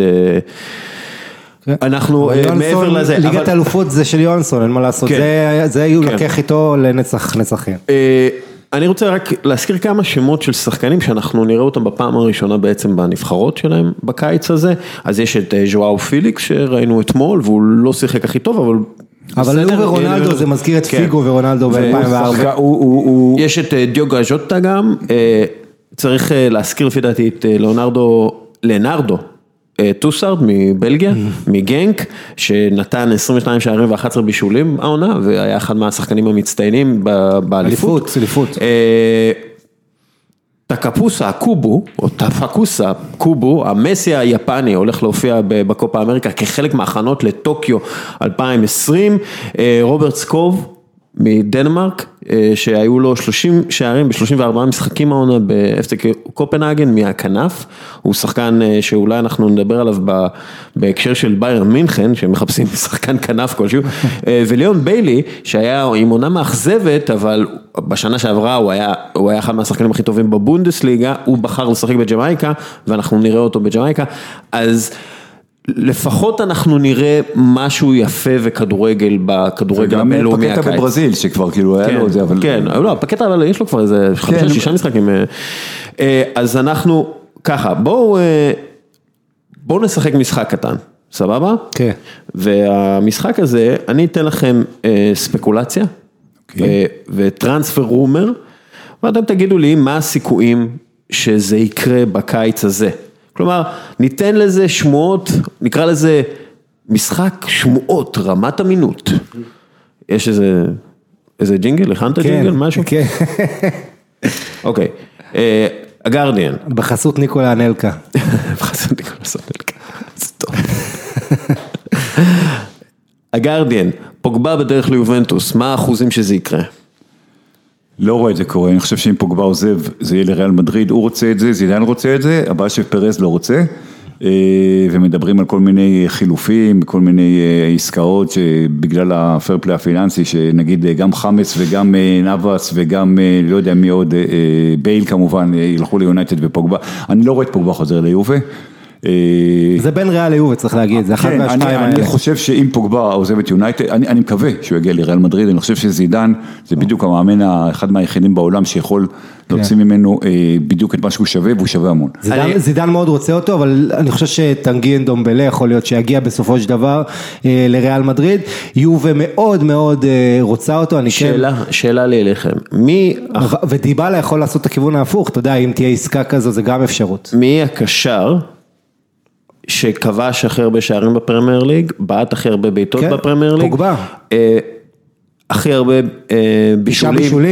הכי הרבה בישולים ממצבים, לא ממצבים נייחים, כאילו ממצבים משחק פתוח, מקום שלישי במסירות שהושלמו, ומקום שלישי בנגיעות. מי השחקן הזה? זה פוגבה. זה נשמע טוב. פוגבה וכל זה הוא עשה רק אחרי שמוריניו הלך. אז בעצם, למה, כשאנחנו מדברים על פוגבה, למה אנחנו לא מדברים על הקשר הכי טוב בפרמייר ליג? לא, יש כל הקבוצה. אתה יודע, ויש דה ברוינה שעכשיו פצוע, פול פוגבה שהוא טוב, הוא הכי טוב שיש. היכולות שלו הן פנומנליות. העניין אצלו זה, אתה יודע, דיברנו על נאמר, הוא לא נאמר, אבל הוא גם מתעסק לפעמים בשטויות. אז פול פוגבה ליובנטוס, מה הסיכויים? פול פוגבה עוזב את מנצ'סטר יונייטד, מה הסיכויים? עוזב את יונייטד? מאוד, אני חושב שלריאל מדריד, אני מקווה. מה הסיכויים? 80, 90? 87.4. אופה. כן, אני דווקא חושב שהוא יגיע ליובה, אבל הייתי שם על זה 70%. בוא נגיד שהוא עוזב את יונייטד, אני חושב 80%, 90% אפילו. לאן הוא יגיע? אחת משתיהן, זה אני חושב 60% יובה ו40% ריאל. פוגבה רק עוד מילה, יש לו את השפת גוף הזאת פעמים שלא הולך, שהוא מוריד את הראש, הרבה אנשים תסכל אותם כשהקבוצה, אתה יודע, הוא לא שם כשצריך אותו הרבה פעמים להיות המנהיג, אבל אני חושב שגם אין לו מסביבו מספיק תמיכה, וזה מה שביוב אני חושב שזה, אצל פוגבה המאמן נורא חשוב, ראינו את זה בקטע של מוריניו וסולשר שהגיע, ותשמע, במונדיאל הרי הוא שחק בעמדה שהוא כאילו פחות טוב, הוא שחק בקישור האחורי ביחד עם קנטה, והם היו השניים שעשו את צרפת אלופת העולם, והוא היה פשוט מפעים במונדיאל, הוא היה נהדר, אני חושב שאצל זידן, הוא יכול להיות פוגבה, שהוא באמת, שהוא טוב, הוא הכי טוב. אנחנו עכשיו נדבר על ריאל מדריד, ריאל מדריד אמורה להשלים את רכישת עדן עזר, as we are speaking, הם כבר רכשו את יוביץ' וככל הנראה יביאו את פרלן מנדי, ואם הם סוגרים גם את פוגבה, אז אני חושב שזה יכול להיות קיץ מצוין עבורם. גם אנדומבלה, שחקן אדיר, אדיר מיליון, ונבחרת צרפת מי שרואה. אבל השמועה שאני רוצה שתתייחסו אליה ותיתנו לה אחוזי אמינות, קיליאן אמבפה רוצה לעזוב את פריס סן ז'רמן, אבא שלו כבר מתחיל את העניינים עם ריאל מדריד, נפגש עם מישהו בציריך, מה הסיכויים שזה יקרה הקיץ? אז מילת המפתח ממה שאמרת זה הקיץ, אני חושב שזה סיכוי גבוה מאוד שזה יקרה, סיכוי נמוך מאוד שזה יקרה הקיץ, אני לא רואה את ריאל מדריד יכולה להוציא, זאת אומרת, זה... רגע, אם הם, ריאל מדריד, יש להם מבחר שחקנים שהם יכולים להגיד לפריס סן ז'רמן, קחו במקום אמבפה, איסקו, אסנסיו, קיילו, אבל עדיין, אם אתה מביא את אמבפה, אתה כאילו בונה סביב הקבוצה, יש לך... רגע, למה לא? עדן עזר, יוביץ' ואמבפה, או יוביץ' בנזמה, אמבפה, זה מטורף. יהיה קשה למצוא 90 דקות לבנזמה כל משחק. יהיה קשה, איפה ויניסיוס, איפה, אתה יודע, אתה מגיע לפריס סן ז'רמן, רוצים ברזילאי, בס, קחו, ויניסיוס צעיר, וזה בשביל אמבפה, מה, למה לא? אמבפה שווה, אתה יודע, אין לו מחיר. אם ניימר היה שווה 222 מיליון. כן, הוא יעלה יותר. אבל אם הוא רוצה לעזור את פריס סן ז'רמן. אני חושב שזה יקרה, אני חושב שזה לא יקרה הקיץ הזה. אז מה, כאילו, 0% הקיץ? לא, יש אחוז, כן, בסדר. אני מדויק, אתה יודע, אני כותב 22.4. כן, אולי, אתה יודע מה, אני אלך על 17%, שזה בדיוק שישית. לא, אבל צריך להגיד, בפה, יש אפשרות, כולם מדברים על ריאל, הוא היה אוהד ריאל, אוהד שרונלדו וזה, איכשהו, אתה יודע, ברצלונה, אני חושב שיש להם ברצלונה בעיה קשה מאוד, עם המשכורות הגבוהות שהם משלמים, ההוצאות. הם 81% מההכנסות שלהם הולכות למשכורות, הם חייבים לשחרר שחקנים. ואם אתה מביא אחד כמו מפה, בין שמים את המשכורת הכי גבוהה בקבוצה, אחרי בסי. הם לא יכולים להביא אמבפה. נכון. אני גם חושב שאמבפה לא יבוא, לקבוצה של מסי. לקבוצה של מסי, לריאל הוא היה בא גם עם רונלדו, כי זה האיידול שלו וזה. אמבפה, הוא עכשיו, למרות שהוא צעיר והכל, הוא זכר אלפא, הוא כאילו רוצה להיות, אתה יודע, אם הוא בא לריאל עכשיו, זה קבוצה סביבו, הוא לא יבוא לברצלונה. שאני לא בטוח שהוא יכול להיות עם עדן עזר לידו, אבל אתה יודע.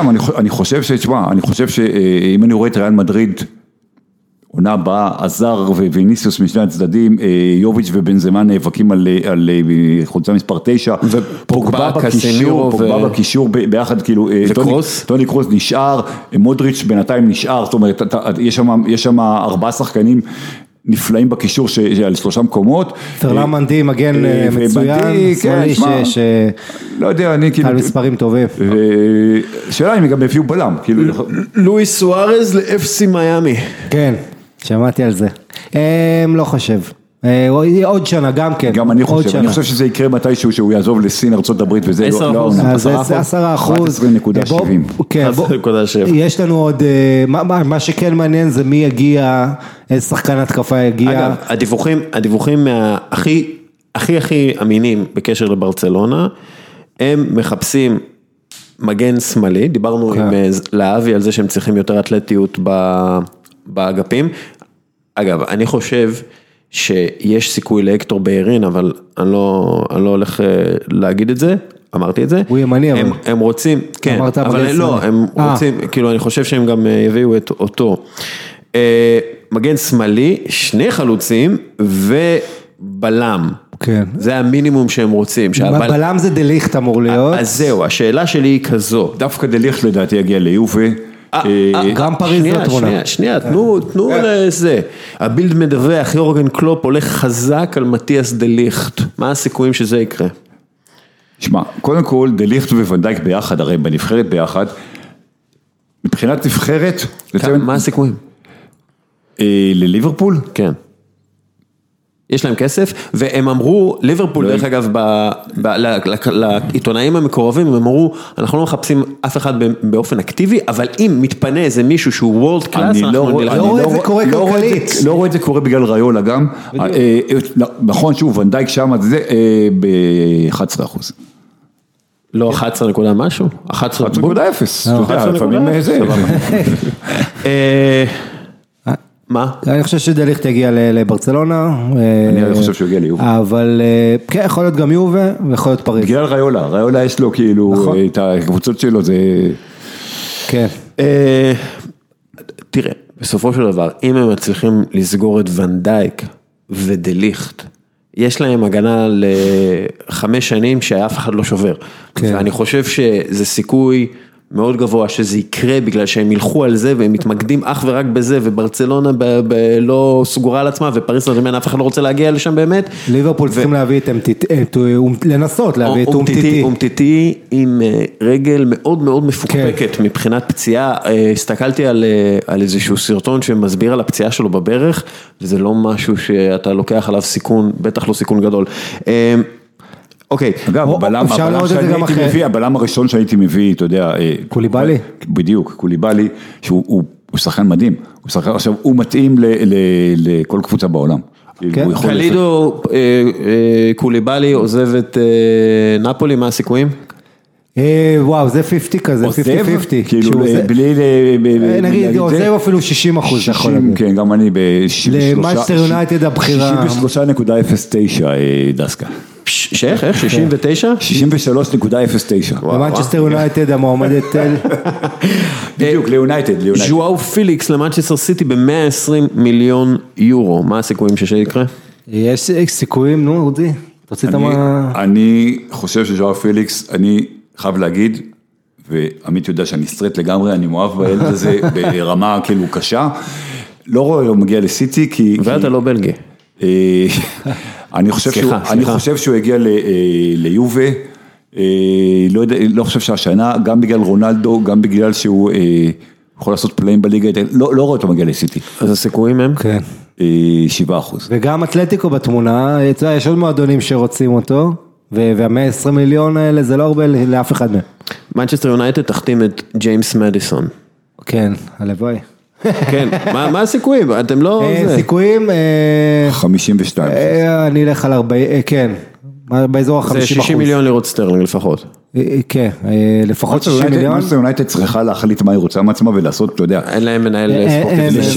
לשחרר 6, 7, 8 שחקנים. יש להם הכי הרבה שחקנים מ-2015, לאף קבוצה אין כל כך הרבה שחקנים שהיו להם ב-2015, כמו למנצ'סטר יונייטד. אם דיברת על משכורות, אתה יודע, אלכסיס סנצ'ז לוקח כאילו, זה קצת פשע נגד...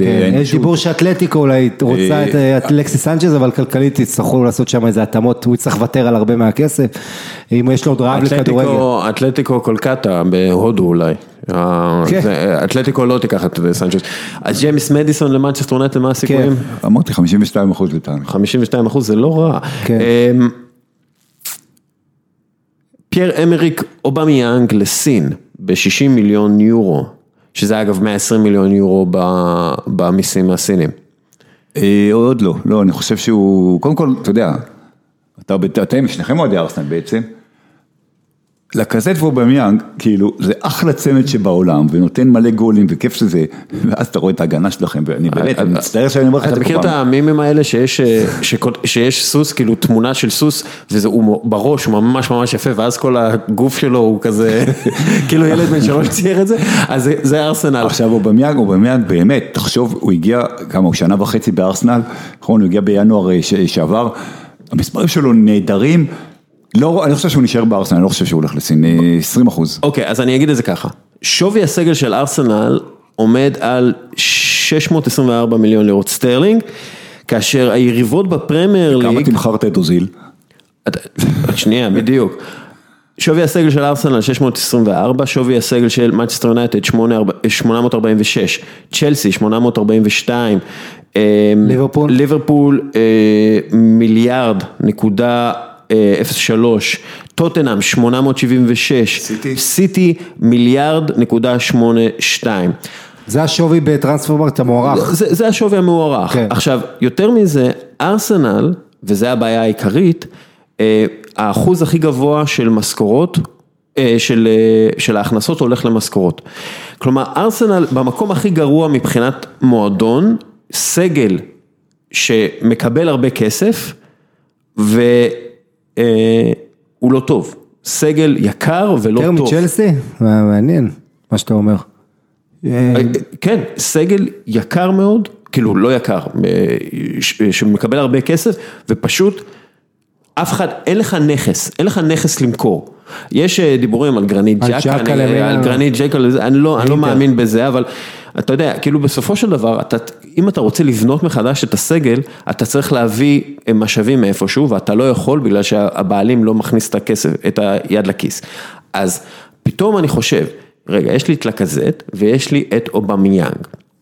אם אני רוצה למלא סגל שהוא ראוי, ונגיד, הם דיברו על שחקנים חכמים, לקנות חכם בשוק, אז אם אתה יכול למכור שחקן בן 29, שכנראה כבר מעבר לשיא שלו, כי בכל זאת הוא בן 29, והוא חלוץ שמתבסס על מהירות, אם אתה יכול למכור אותו ב-60 מיליון יורו, אתה עושה את זה.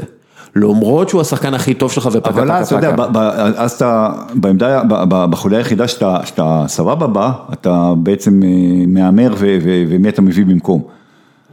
אני חושב אז יש לך יכולת לאמר. יש לארסנל מלא שחקני קישור והגנה שאין להם מקום, אין להם מקום קבוצה כמו ארסנל. אבל אתה לא יכול, אוקיי, מסות אוזיל. עזוב אוזיל רגע. לא, שנייה, מסות אוזיל, אתה הולך לאבד עליו כסף, כי אף אחד לא יקנה אותו, ואתה כנראה תצטרך לממן חלק מהשכר שלו. ברור. אתה לא תמכור את אוריירה, כי הוא נכס שאתה רוצה לבנות סביבו קבוצה, כן? גרנית ג'קה, אם אתה מקבל עליו 40 מיליון יורו, וואלה, תאמין לי, קחו. כן, אבל כל מיני סוקרטיס. אבל סוקרטיס, הוא לא שווה, זה בלם בת 31. בסדר, אבל יש לך בסגל 5-6 סוקרטים, תמכור אותם ותביא קוליבאלי. ארסנל, אם היא מביאה את קוליבאלי, תביא ב100 מיליון. למה שקוליבאלי ירצה להגיע לך? זה נכון. זה נכון. למה שהוא יוצא? כי אין לו סנסירו ואין לו של אנשים שעשו לו הוא מהיציע, כמו שהיה לו. והוא גם ירוויח הרבה יותר כסף. סבבה. אבל הוא יכול ללכת ליונייטד. נכון, לא יהיה לו אולי את האווירה שיש לו בנאפולי ואת התמיכה האדירה שהוא מקבל שם מהקהילה, אבל הוא יקבל הרבה יותר יחסי ציבור. מה שדסקל אומר, זה למה שילך לארסנל, הוא יכול ללכת נגיד ליונייטד או משהו כזה. כן, בסופו של דבר, ארסנל מוגבלת גם מבחינת השכר שהיא יכולה לתת, ומוגבלת גם לאיפה שהיא יכולה להגיע. אני אומר את זה וכתבתי את זה ואני אכתוב את זה שוב, אונאי אמרי הוציא את הכי טוב שהוא יכול להוציא מהסגל הזה של ארסנל. אני חושב, זה שהוא הרוויח נקודות, זה שהוא השיג נקודות, כשהיה לו את מוסטפי כבלם, זה הישג אחד מהגדולים שלו כמאמן, באמת. בסדר, אני חושב שאנחנו לא מדברים בכלל על זה שהשחקן הכי טוב של ארסנל, אתה יודע, חוץ מאובמיאנג, שזה אהרון רמזי שהוא עזב, עכשיו להביא לו תחליף, זה לא קל. שוב, אני חושב שצריך להסתכל, וזה מה שנעשה, הרבה על הליגה הצרפתית, ממנה אמרי הגיע עם פריס סן ז'רמן. מי אתה מביא שם? תיאגו מנדס, יש הרבה שחקנים בליל, בליון, אבל שוב, זה מחירים, או כמו שאתה אומר, מחירים שאין לארסנל. שאין כרגע. ארסנל יכולה לקנות, שנייה, היא לא יכולה, מה זה אין לארסנל? לארסנל, לפי כל הדיווחים, יש 40-50 מיליון לירות סטרלינג להוציא בשוק. לא, זה כי זה החלטה. ברור שזה החלטה. יש לה בעל הבית שהוא אידיוט. מחירים הכי גבוהים בעולם על כרטיסים. אני לא לוקח את זה, שנייה, אני לוקח את הכל בחשבון, ואני עדיין אומר, יש לה לקבוצה, לסגל, יש רק 40-50 מיליון לירות סטרלינג, כדי לרכוש שחקנים, שריין פרייזר, כן, שזה כאילו השחקן הגדול שארסנל רוצה להביא, לא יעלה לך פחות מ-30 ואתה לא יכול להביא אותו. אתה לא יכול להביא אותו במחיר הזה. אז זה בעיה. ארסנל הולכת לחפש, וזה ככה נראה לפי כל השמועות וזה, הולכת לחפש קודם כל דרך להיפטר מכל מיני שחקנים, לשחרר מקום בתקציב, אפילו אם זה בחינם, ולהביא כל מיני צעירים מהליגה הצרפתית, אתה יודע שאולי יכולים להתפתח למשהו, זה הדרך. הבן של אבו דיאבי אולי. אז מה הסיכוי שהוא בא מיאנג לסין? אני אומר את זה ב-80%. אני אומר 30%. כן, צריך להזכיר שהוא היה מקושר כבר למעבר לסינות בדורטמונד. בסדר, נכון. אני אומר 50%, שזה כמו לא להגיד כלום.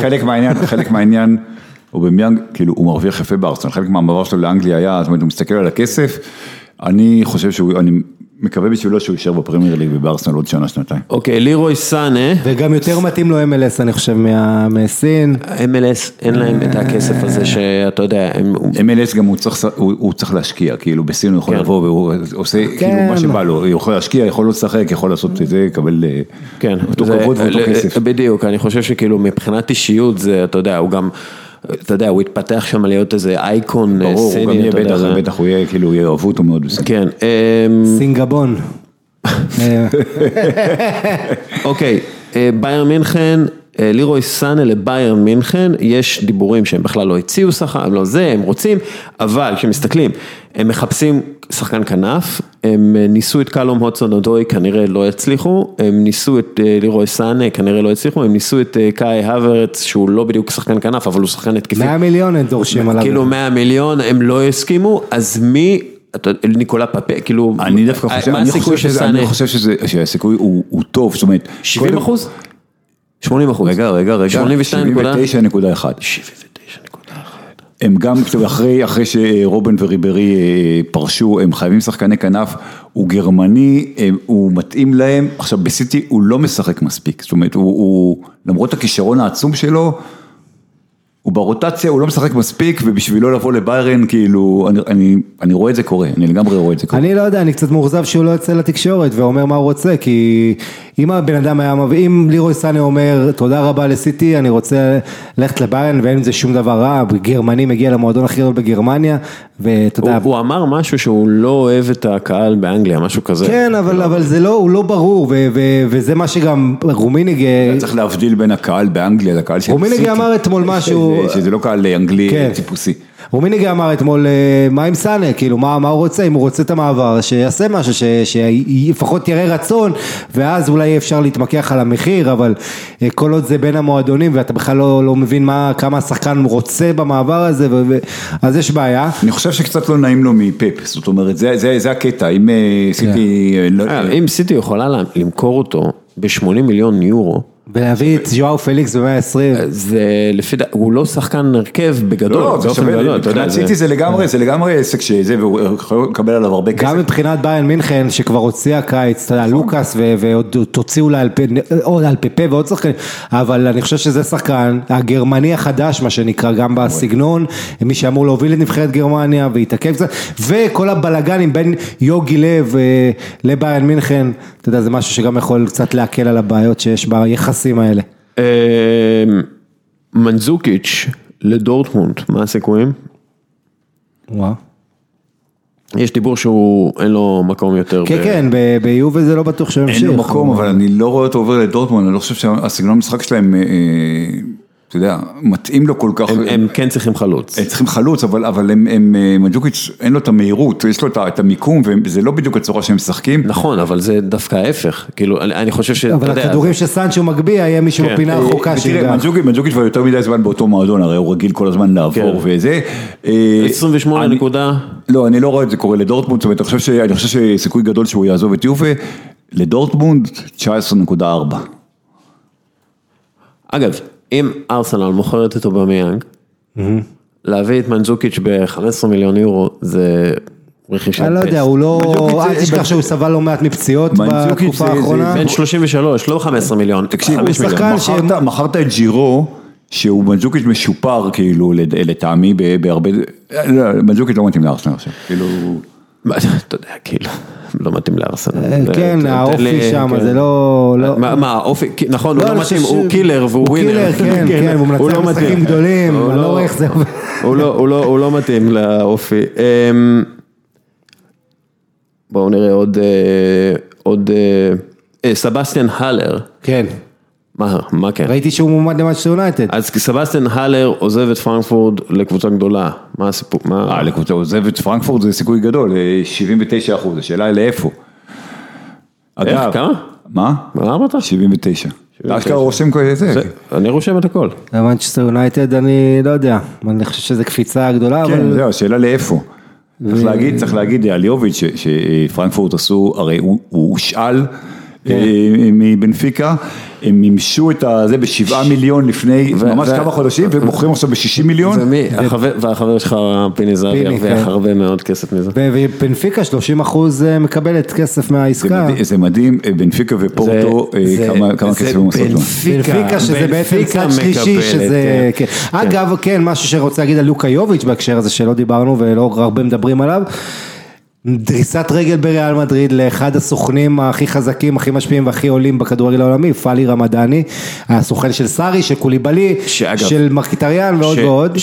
שרמדאני הוא חבר של, הוא עובד עם. כולם שם, תראה, ג'ורג'ה מנדש וזה, יש שם קשרי עבודה והכל. הוא היה, אגב, הם היו גם כן פה אצל פיני, אבל כן, ככה עובד, ותשמע, פאלי רמדאני זה היום דמות שכדאי להכיר, כמו שכולם מכירים את מנדש ואת מינו ראיולה ואת האחרים, בהחלט סוכן העל של מה שנקרא, כדאי להכיר לא. דוד דחיה, כדאי להכיר לא ברמה אישית. דוד דחיה לפריס סן ז'רמן. אתם יודעים מה? אני הולך עכשיו על 82.7. וואה. אני לא רואה את זה קורה כי יונייטד צריכה להביא מישהו ברמה, נכון שהחצי העונה האחרונה שלו לא הייתה טובה, הוא עדיין שוער אדיר,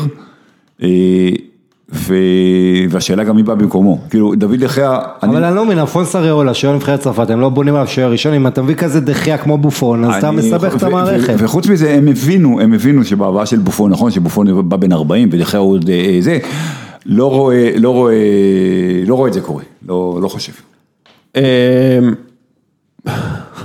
יש כל כך הרבה, כאילו, הטרנספר אומר, זה משהו מטורף. אדיר. כן, האמת היא זה כיף, זה אחלה משחק.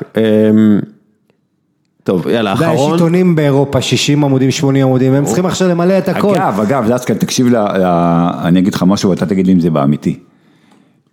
עשו פעם סקר, בדקו, כאילו, ידיעות שפרסמו בעיתוני אנגליה, על טרנספר רומרס, בדיוק על מה שאנחנו עושים עכשיו, ויצא שהסן הצהוב והבעייתי פגע באחוזים יותר מאשר הגרדיאן השמרני והשמרני מבחינת עיתונות והזה. האם זה נכון? לא נכון. אז כן נכון, אני אגיד לך גם למה זה כן נכון, כי הגרדיאן פרסם משהו כמו 20 העברות במהלך הקיץ, והסן פרסם איזה 1,000.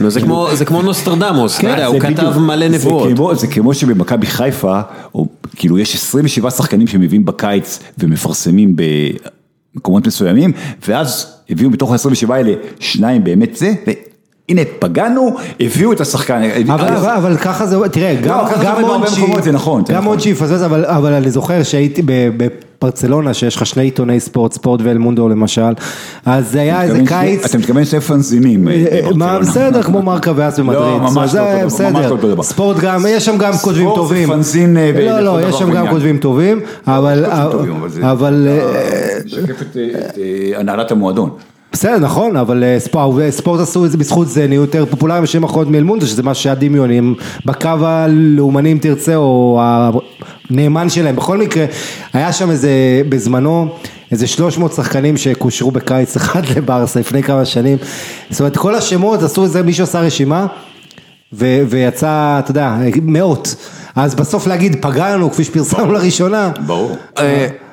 לבנטל, יש איזו שמועה שאתה חושב שלא נגענו בה קודם כל ריס ג'יימס, במה שיונייטד צריך להגיד, זה נסגר, זה לא שמועה, זה משהו. ריס ג'יימס שבא מסוונזי, המגן הצעיר, 15 מיליון פאונד, שאיבד את אבא שלו, זה קצת התעכב, אבל זה משהו שנסגר. לא ריס ג'יימס. לא, ריס ג'יימס הוא... לא, ריס ג'יימס זה של צ'לסי. של צ'לסי. מה שמו? דניאל ג'יימס. דניאל ג'יימס במאנצ'סטר יונייטד, סליחה על הבלבול. עוד ספקולציה מעניינת, אני חושב שהסנסיו ואיסקו מעניין אותי מה יהיה איתם, אני חושב שלא אף אחד לא מדבר עליהם כרגע, אבל אם ריאל רוצה להביא אחד כמו פוגבה, לעשות את זה, אז יש לה את הכלים. נפולי, מקושרת עם המון. חמאס לנפולי, מה הסיכוי? כן, אני חושב שזה מאוד הגיוני, אגב, אנצ'לוטי מאז שהוא הגיע כל הזמן רוצה שחקנים בריאל מדריד, ולוורדה וזה. כמה? זה עוזי עם האחוזים. בגלל אנצ'לוטי 70%. כן, אימן אותו גם בביירן. לא, זה 70% לא... 70 עגול, 0.0. טוב. אוקיי, אנחנו עוברים, לפני שאנחנו עוברים רק רוצה להזכיר. עדן ג'קו, שאלה אחרונה.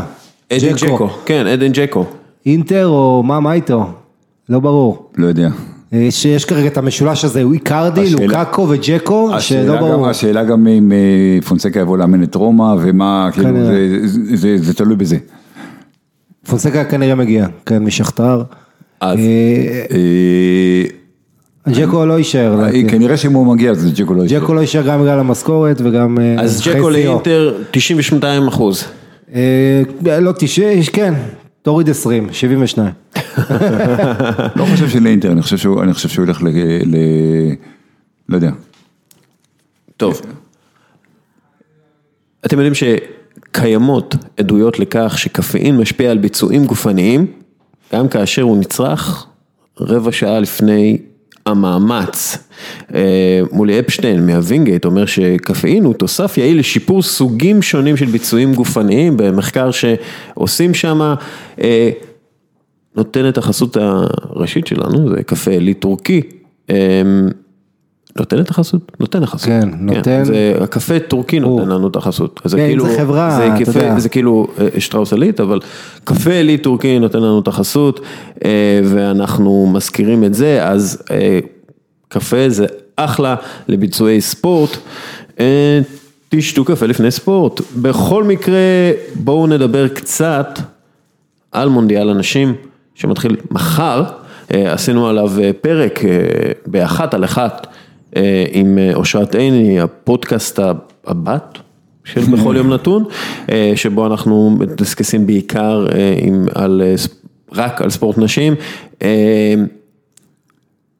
מי הפייבוריטית שלך לאליפות העולם? על הנייר, כתבתי את זה גם היום בעיתון. קודם כל אני רוצה להגיד שבתור, להעיד על עצמי קצת, אני כבר, מה שאני עיתונאי, אני כותב על כדורגל נשים, ו20 שנה, 25 שנה אמרו לי, מה אתה מתעסק עם הלסביות האלה, ומה זה, וזה לא מעניין, וכו' וכו' וכו'.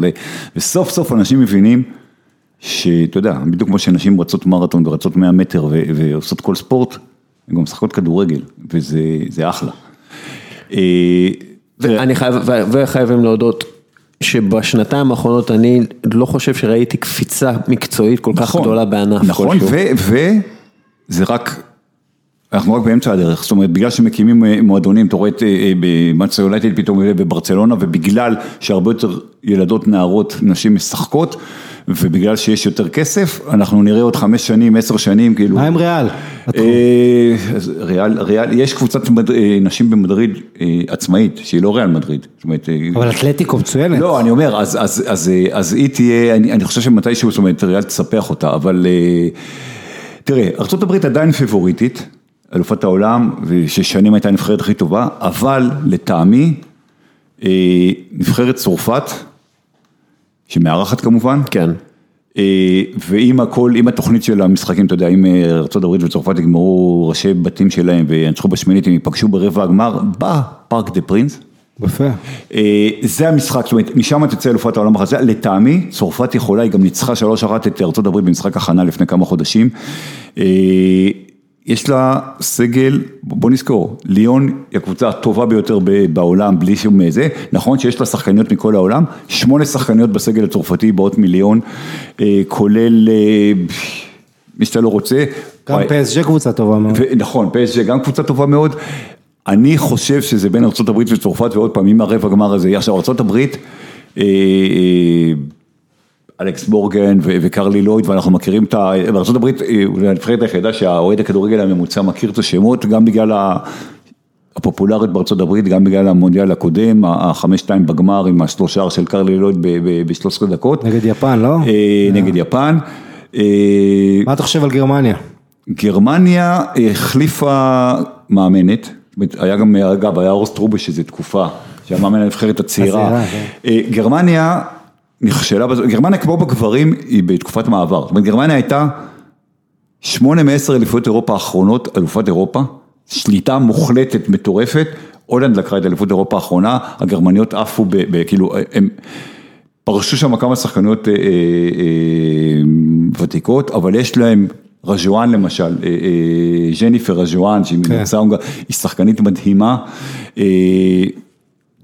יש לה מאמנת חדשה שהייתה שחקנית לא רעה, הגרמניות בסדר, היפניות בסדר, היפניות אגב, שינו לגמרי את שיטת המשחק שלהם, כי הם הבינו... עברו לחרקירי. לא, הם היו נורא טכניות, הם היו הרבה יותר טכניות מרוב העולם, אבל העולם מתקדם. עכשיו, ופיזית הן נחותות מהאירופיות, מהאמריקאיות, המאמן שלהם שברח לי השם שלו, הוא נותן להם לשחק, הוא כאילו, הוא נותן להם לעשות מה שהם רוצות על המגרש מבחינה טקטית. עכשיו זה לפעמים, זה נראה מדהים, זה נראה ברצלונה, זה נראה גאוני, ולפעמים זה נראה כאוס מטורף. הגרמניות לא רעות, היפניות לא רעות, ההולנדיות שהן אלופות אירופה, עם לייקי מרטינס, שהיא שחקנית נהדרת, עם ויביאנה, מדנמרק. כן. אל תשכח, היא החלוצה ההולנדית האהובה עליי בארסנל. צדק, משחקת בארסנל. אגב, אני אמרתי על זה שהולנד מגיע בגמר. הלוואי. וזה הולך לגמרי לשגע את כל הולנד. יהיה להם 80% רייטינג בטלוויזיה. הלוואי. אז גם הולנד, ברזיל, שהיא כמובן נבחרת שאני רוצה להצליח, היא לא מספיק טובה. צריך להזכיר את פורמיגה בגיל 41, מונדיאל שביעי, פורמיגה זה הנמלה למי שלא מכיר בפורטוגזית, מונדיאל שביעי שזה שובר שיא לנשים גברים או מה שאתה לא רוצה, מרתה עוד שם, קריסטיאן מסן ג'רבין, יש שחקניות טובות, ברזיל לא מספיק טובה בשביל זה, אני חושב, אגב, צרפת, אני לצערי, צרפת תיקח. למה לצערך? כי צרפת. אני, אתה יודע, כל כך פבוריטים. ואם זה יהיה נכון, אז תהיה פעם ראשונה, אלופת העולם, לגברים ולנשים, אותה נבחרת. כן, מצד שני, בואו לא נשכח מה קרה פעם אחת שצרפת אירחה טורניר, היא הפסידה בגמר בבית לפורטוגל. הגברים כמובן. פורטוגל לא במונדיאל, אז לא בסדר. לא, אבל היא הפסידה בגמר. לגרמניה יש את החולצה הכי יפה במונדיאל. כן. הקלאסי הזה. גם לקולומביה יש חולצה יפה, גם קולומביה, היא לא תגיע לזה, אבל יש באמת, יש הפריחה של הכדורגל לנשים, עזבו את צפון אירופה, או את אירופה, ואת ארצות הברית, ואת יפן, אפריקה. באפריקה, בדרום אמריקה, חזרו הליגות, כאילו, במקסיקו יש ליגה עם המון צופים. ושוב, חייבים, כדורגלן ממוצע נלחם על הקריירה שלו, בשביל להיות כדורגלן, הוא צריך לעבור המון קשיים, בשביל לעלות ממחלקת הנוער, או מהאקדמיה, לקבוצה בוגרת, אנחנו מדברים על אחוזים בודדים שעושים קריירה בכדורגל, מהשחקנים שכבר נמצאים באקדמיה. מאוד נכון, מאוד מאוד נכון. ואצל אנשים זה פי 8 יותר קשה, כי אין להם תשתיות, אין להם אימון, הרבה פעמים במקומות, במדינות עולם שלישי, הן נלחמות לא רק, הן נלחמות בעצם מול הרשויות, שלא רוצות לממן אותם, ולא מעוניינות לממן אותם, ואפילו הרבה פעמים עושות פעולות נגד הכדורגל לאנשים, למשל בארגנטינה,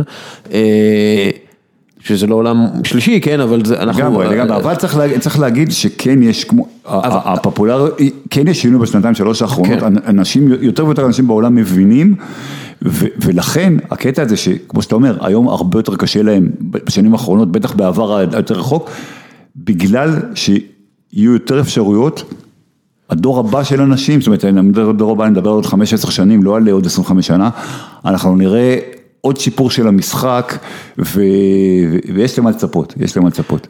יש כבר עכשיו, אתה יודע, לאוסטרליה יש ילדה בת 16 שהולכת לשחק, מרי פאולר, שמע, אני רוצה להגיד לך, אני חייב להגיד לך משהו. שהיא נחשבת למשהו מיוחד. חייב להגיד לך משהו. כן. הייתי במדריד בגמר האלופות, ואתה יודע, בפלאזה מאיור עשו שם כל מיני, כולל מגרש כזה קטן, שמשחקים והזמינו ילדים וזה, ושיחקו ילדים וילדות ביחד, כאילו, והייתה שם איזו ילדה, אולי בת 11, עם חולצה מספר 9 של נבחרת ספרד, שהייתה מדהימה, אני לא ראיתי דבר, גם בקופה קבאנה לא ראיתי ילדות עם בשביל זה, והלכתי אחרי זה לשאול, אז מסתבר שהיא משחקת באיזו קבוצה, כאילו משחקת בצורה מסודרת, באיזו קבוצה קטנה. נשים או גברים? נשים, משחקת באיזה... אני לא זוכר את השם של הקבוצה, זאת אומרת, משהו סטייל, אתה יודע, סטייל חיטה ואוראי ואוקנה כזה, אבל בקבוצת ילדות, ושמע, צילמתי אותה, כאילו, עשיתי סרטה, משהו, אני אומר לך, עוד 10 שנים היא תהיה בנבחרת ספרד, משהו כאילו, אני מעט פעמים ראיתי, התרשמתי ככה לקחת את השם? מריה משהו, כן, לקחתי את השם.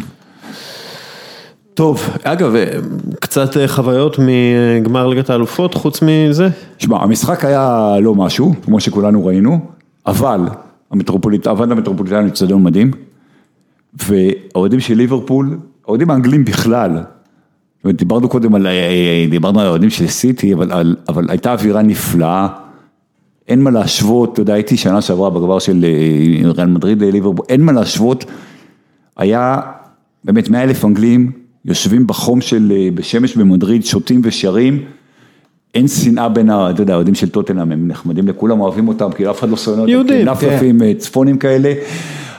גם כולם ידעו איך זה ייגמר, זה הרגשה. בדיוק, גם ידעו איך שזה ייגמר, למרות הדמעות בסוף של אוהדי טוטנהאם. האוהדים של ליברפול, באמת, אתה יודע, אני לא אוהד של ליברפול, אני לא מת על ליברפול, אבל אי אפשר לא להוריד את הכובע בפניהם, גם בכמות שלהם וגם באיכות שלהם, הייתה אחלה אווירה, אני הרבה זמן לא הייתי בגמר, אתה יודע, גם של טורניר נבחרות, שהייתה אווירה כל כך טובה בין האוהדים, והתנהגות כאילו, שככה אתה רוצה לראות אוהדים, אתה יודע, שרים, מעודדים, מתנהגים יפה במטרו וכו', היה אחלה, היה אחר המשחק ואחלה אווירה. שזה יפה. כן, אתה יודע, זה אולי יותר טוב יהיה אחלה משחק וחר האווירה, אבל אתה רוצה שיהיה גם וגם. כן, שזה מה שהיה בבקו. כן. כן, בקו. מה יהיה עם בופון? בין 41, אני מקווה שיחזור לפרמה לעונת פרישה. אני אמרתי את זה שנה שעברה, שהוא עשה טעות של זה, שהוא צריך ללכת לפרמה, אתה יודע, לפרוש במקום שהוא גדל בו, הוא רמז שהוא חוזר לאיטליה, כאילו בהודעה שלו, אתה יודע, זה היה מצחיק, הוא היה נורא ממלכתי בהודעה הרשמית של סן ג'רמן, והוא מודה לכולם ולאוהדים ואיזה חוויה, ואז באינסטגרם שלו, ראית שהוא קצת עוקץ, והנהלה לא הציעה לי חוזה שמתאים לי, מה שנקרא, Welcome להפועל תל אביב. אני חושב, הוא רוצה ליגת אלופות, כאילו החלום שלו זה לזכות בליגת אלופות, מכבי תל אביב צריכה שוער כי רייקוביץ' עוזב, הוא רוצה אתגר חדש, יאהבו אותו פה, יקבל אהבה כמו שזה, אני חושב שבופון למכבי תל אביב זה רעיון שצריך לגלגל אותו. לגמרי, רק חבל, אם היית רואה את המשחק האחרון שלו בפריז, הוא קיבל גולים של סבא. הוא עדיין יותר טוב מרייקוביץ' כרגע. ברור, לא, הוא שוער ענק, אבל זה השנה באמת, מעבר לא מוצלח, שנה לא טובה. עוד משהו? אני לא יודע, עמית, יש עוד משהו? אני רוצה,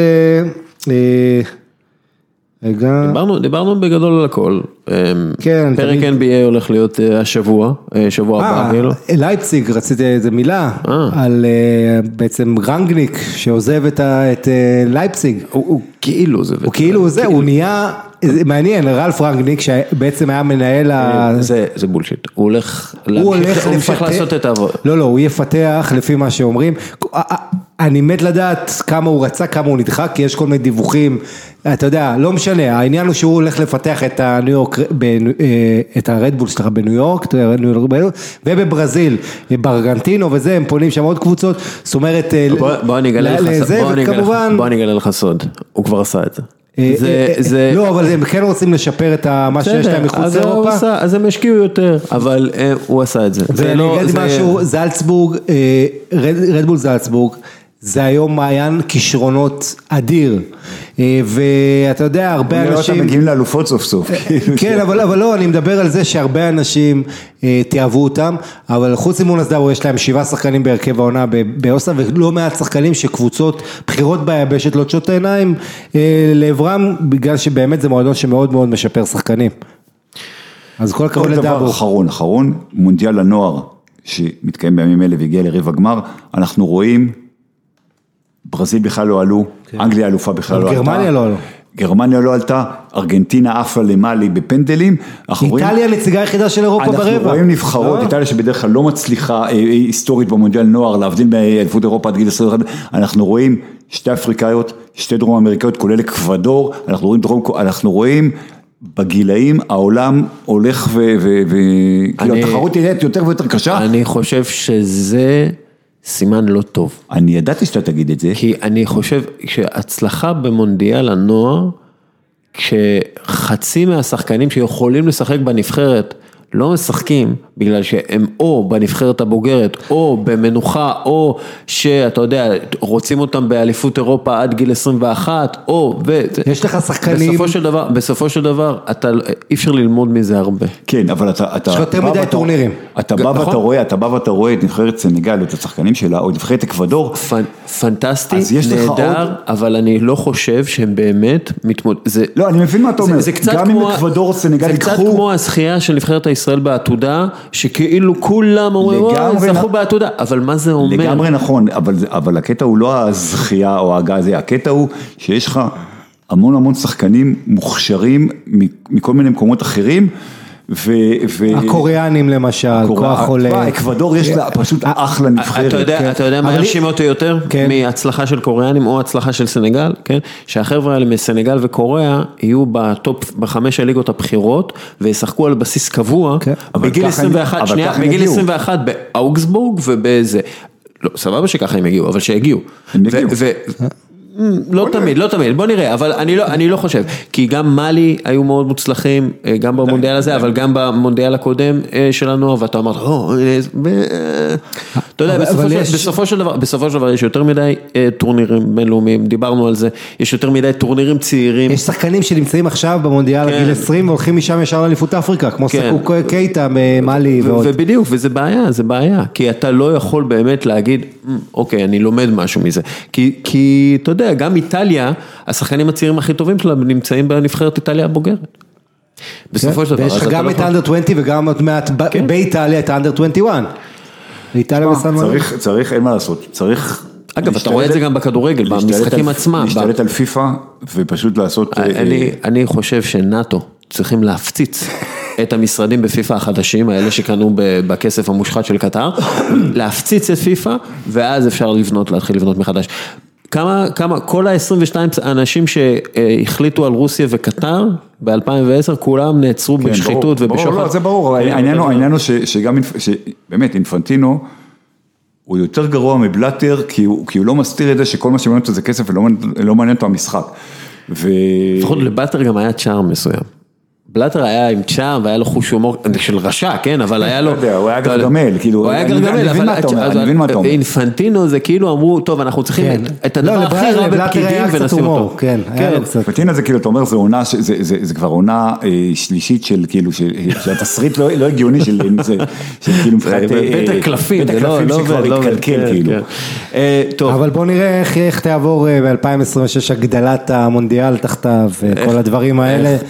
אנחנו לא הולכים למקום טוב, וזה יגיע לנקודת רתיחה, והמועדונים הגדולים, שעניאלי אני מצפה ממנו, ופלורנטינו פרס ואחרים, אני ציפיתי מהמועדונים הגדולים, אחרי שאמרו שקטר יקררו בקיץ, וזה, שהעבירו לחורף, שזה היה ברור שזה הולך לקרות, שרומיניגה והחברים שלו יעמדו על הרגליים האחוריות, כי זה דופק שתי עונות, ובסוף, הם ייללו את זה, אני חושב אם שם הם לא יוצאו למלחמה, הם כבר לא יוצאו למלחמה. אבל זה לדעתי קו, אתה צודק, והנקודה של המונדיאל הזה, היא תראה לכל העולם, ותסביר למועדונים בדיוק מה קורה, וזה יגרום לכך שעד 2024, אם אני שוב, תחזיות ל5 שנים קדימה, לך תדע כבר, אתה יודע, אבל אני חושב שזה כן יהיה, באיזשהו בעשור הבא. אני מתכונן בתור מחאה, לפני המונדיאל של 2026 לפרוש.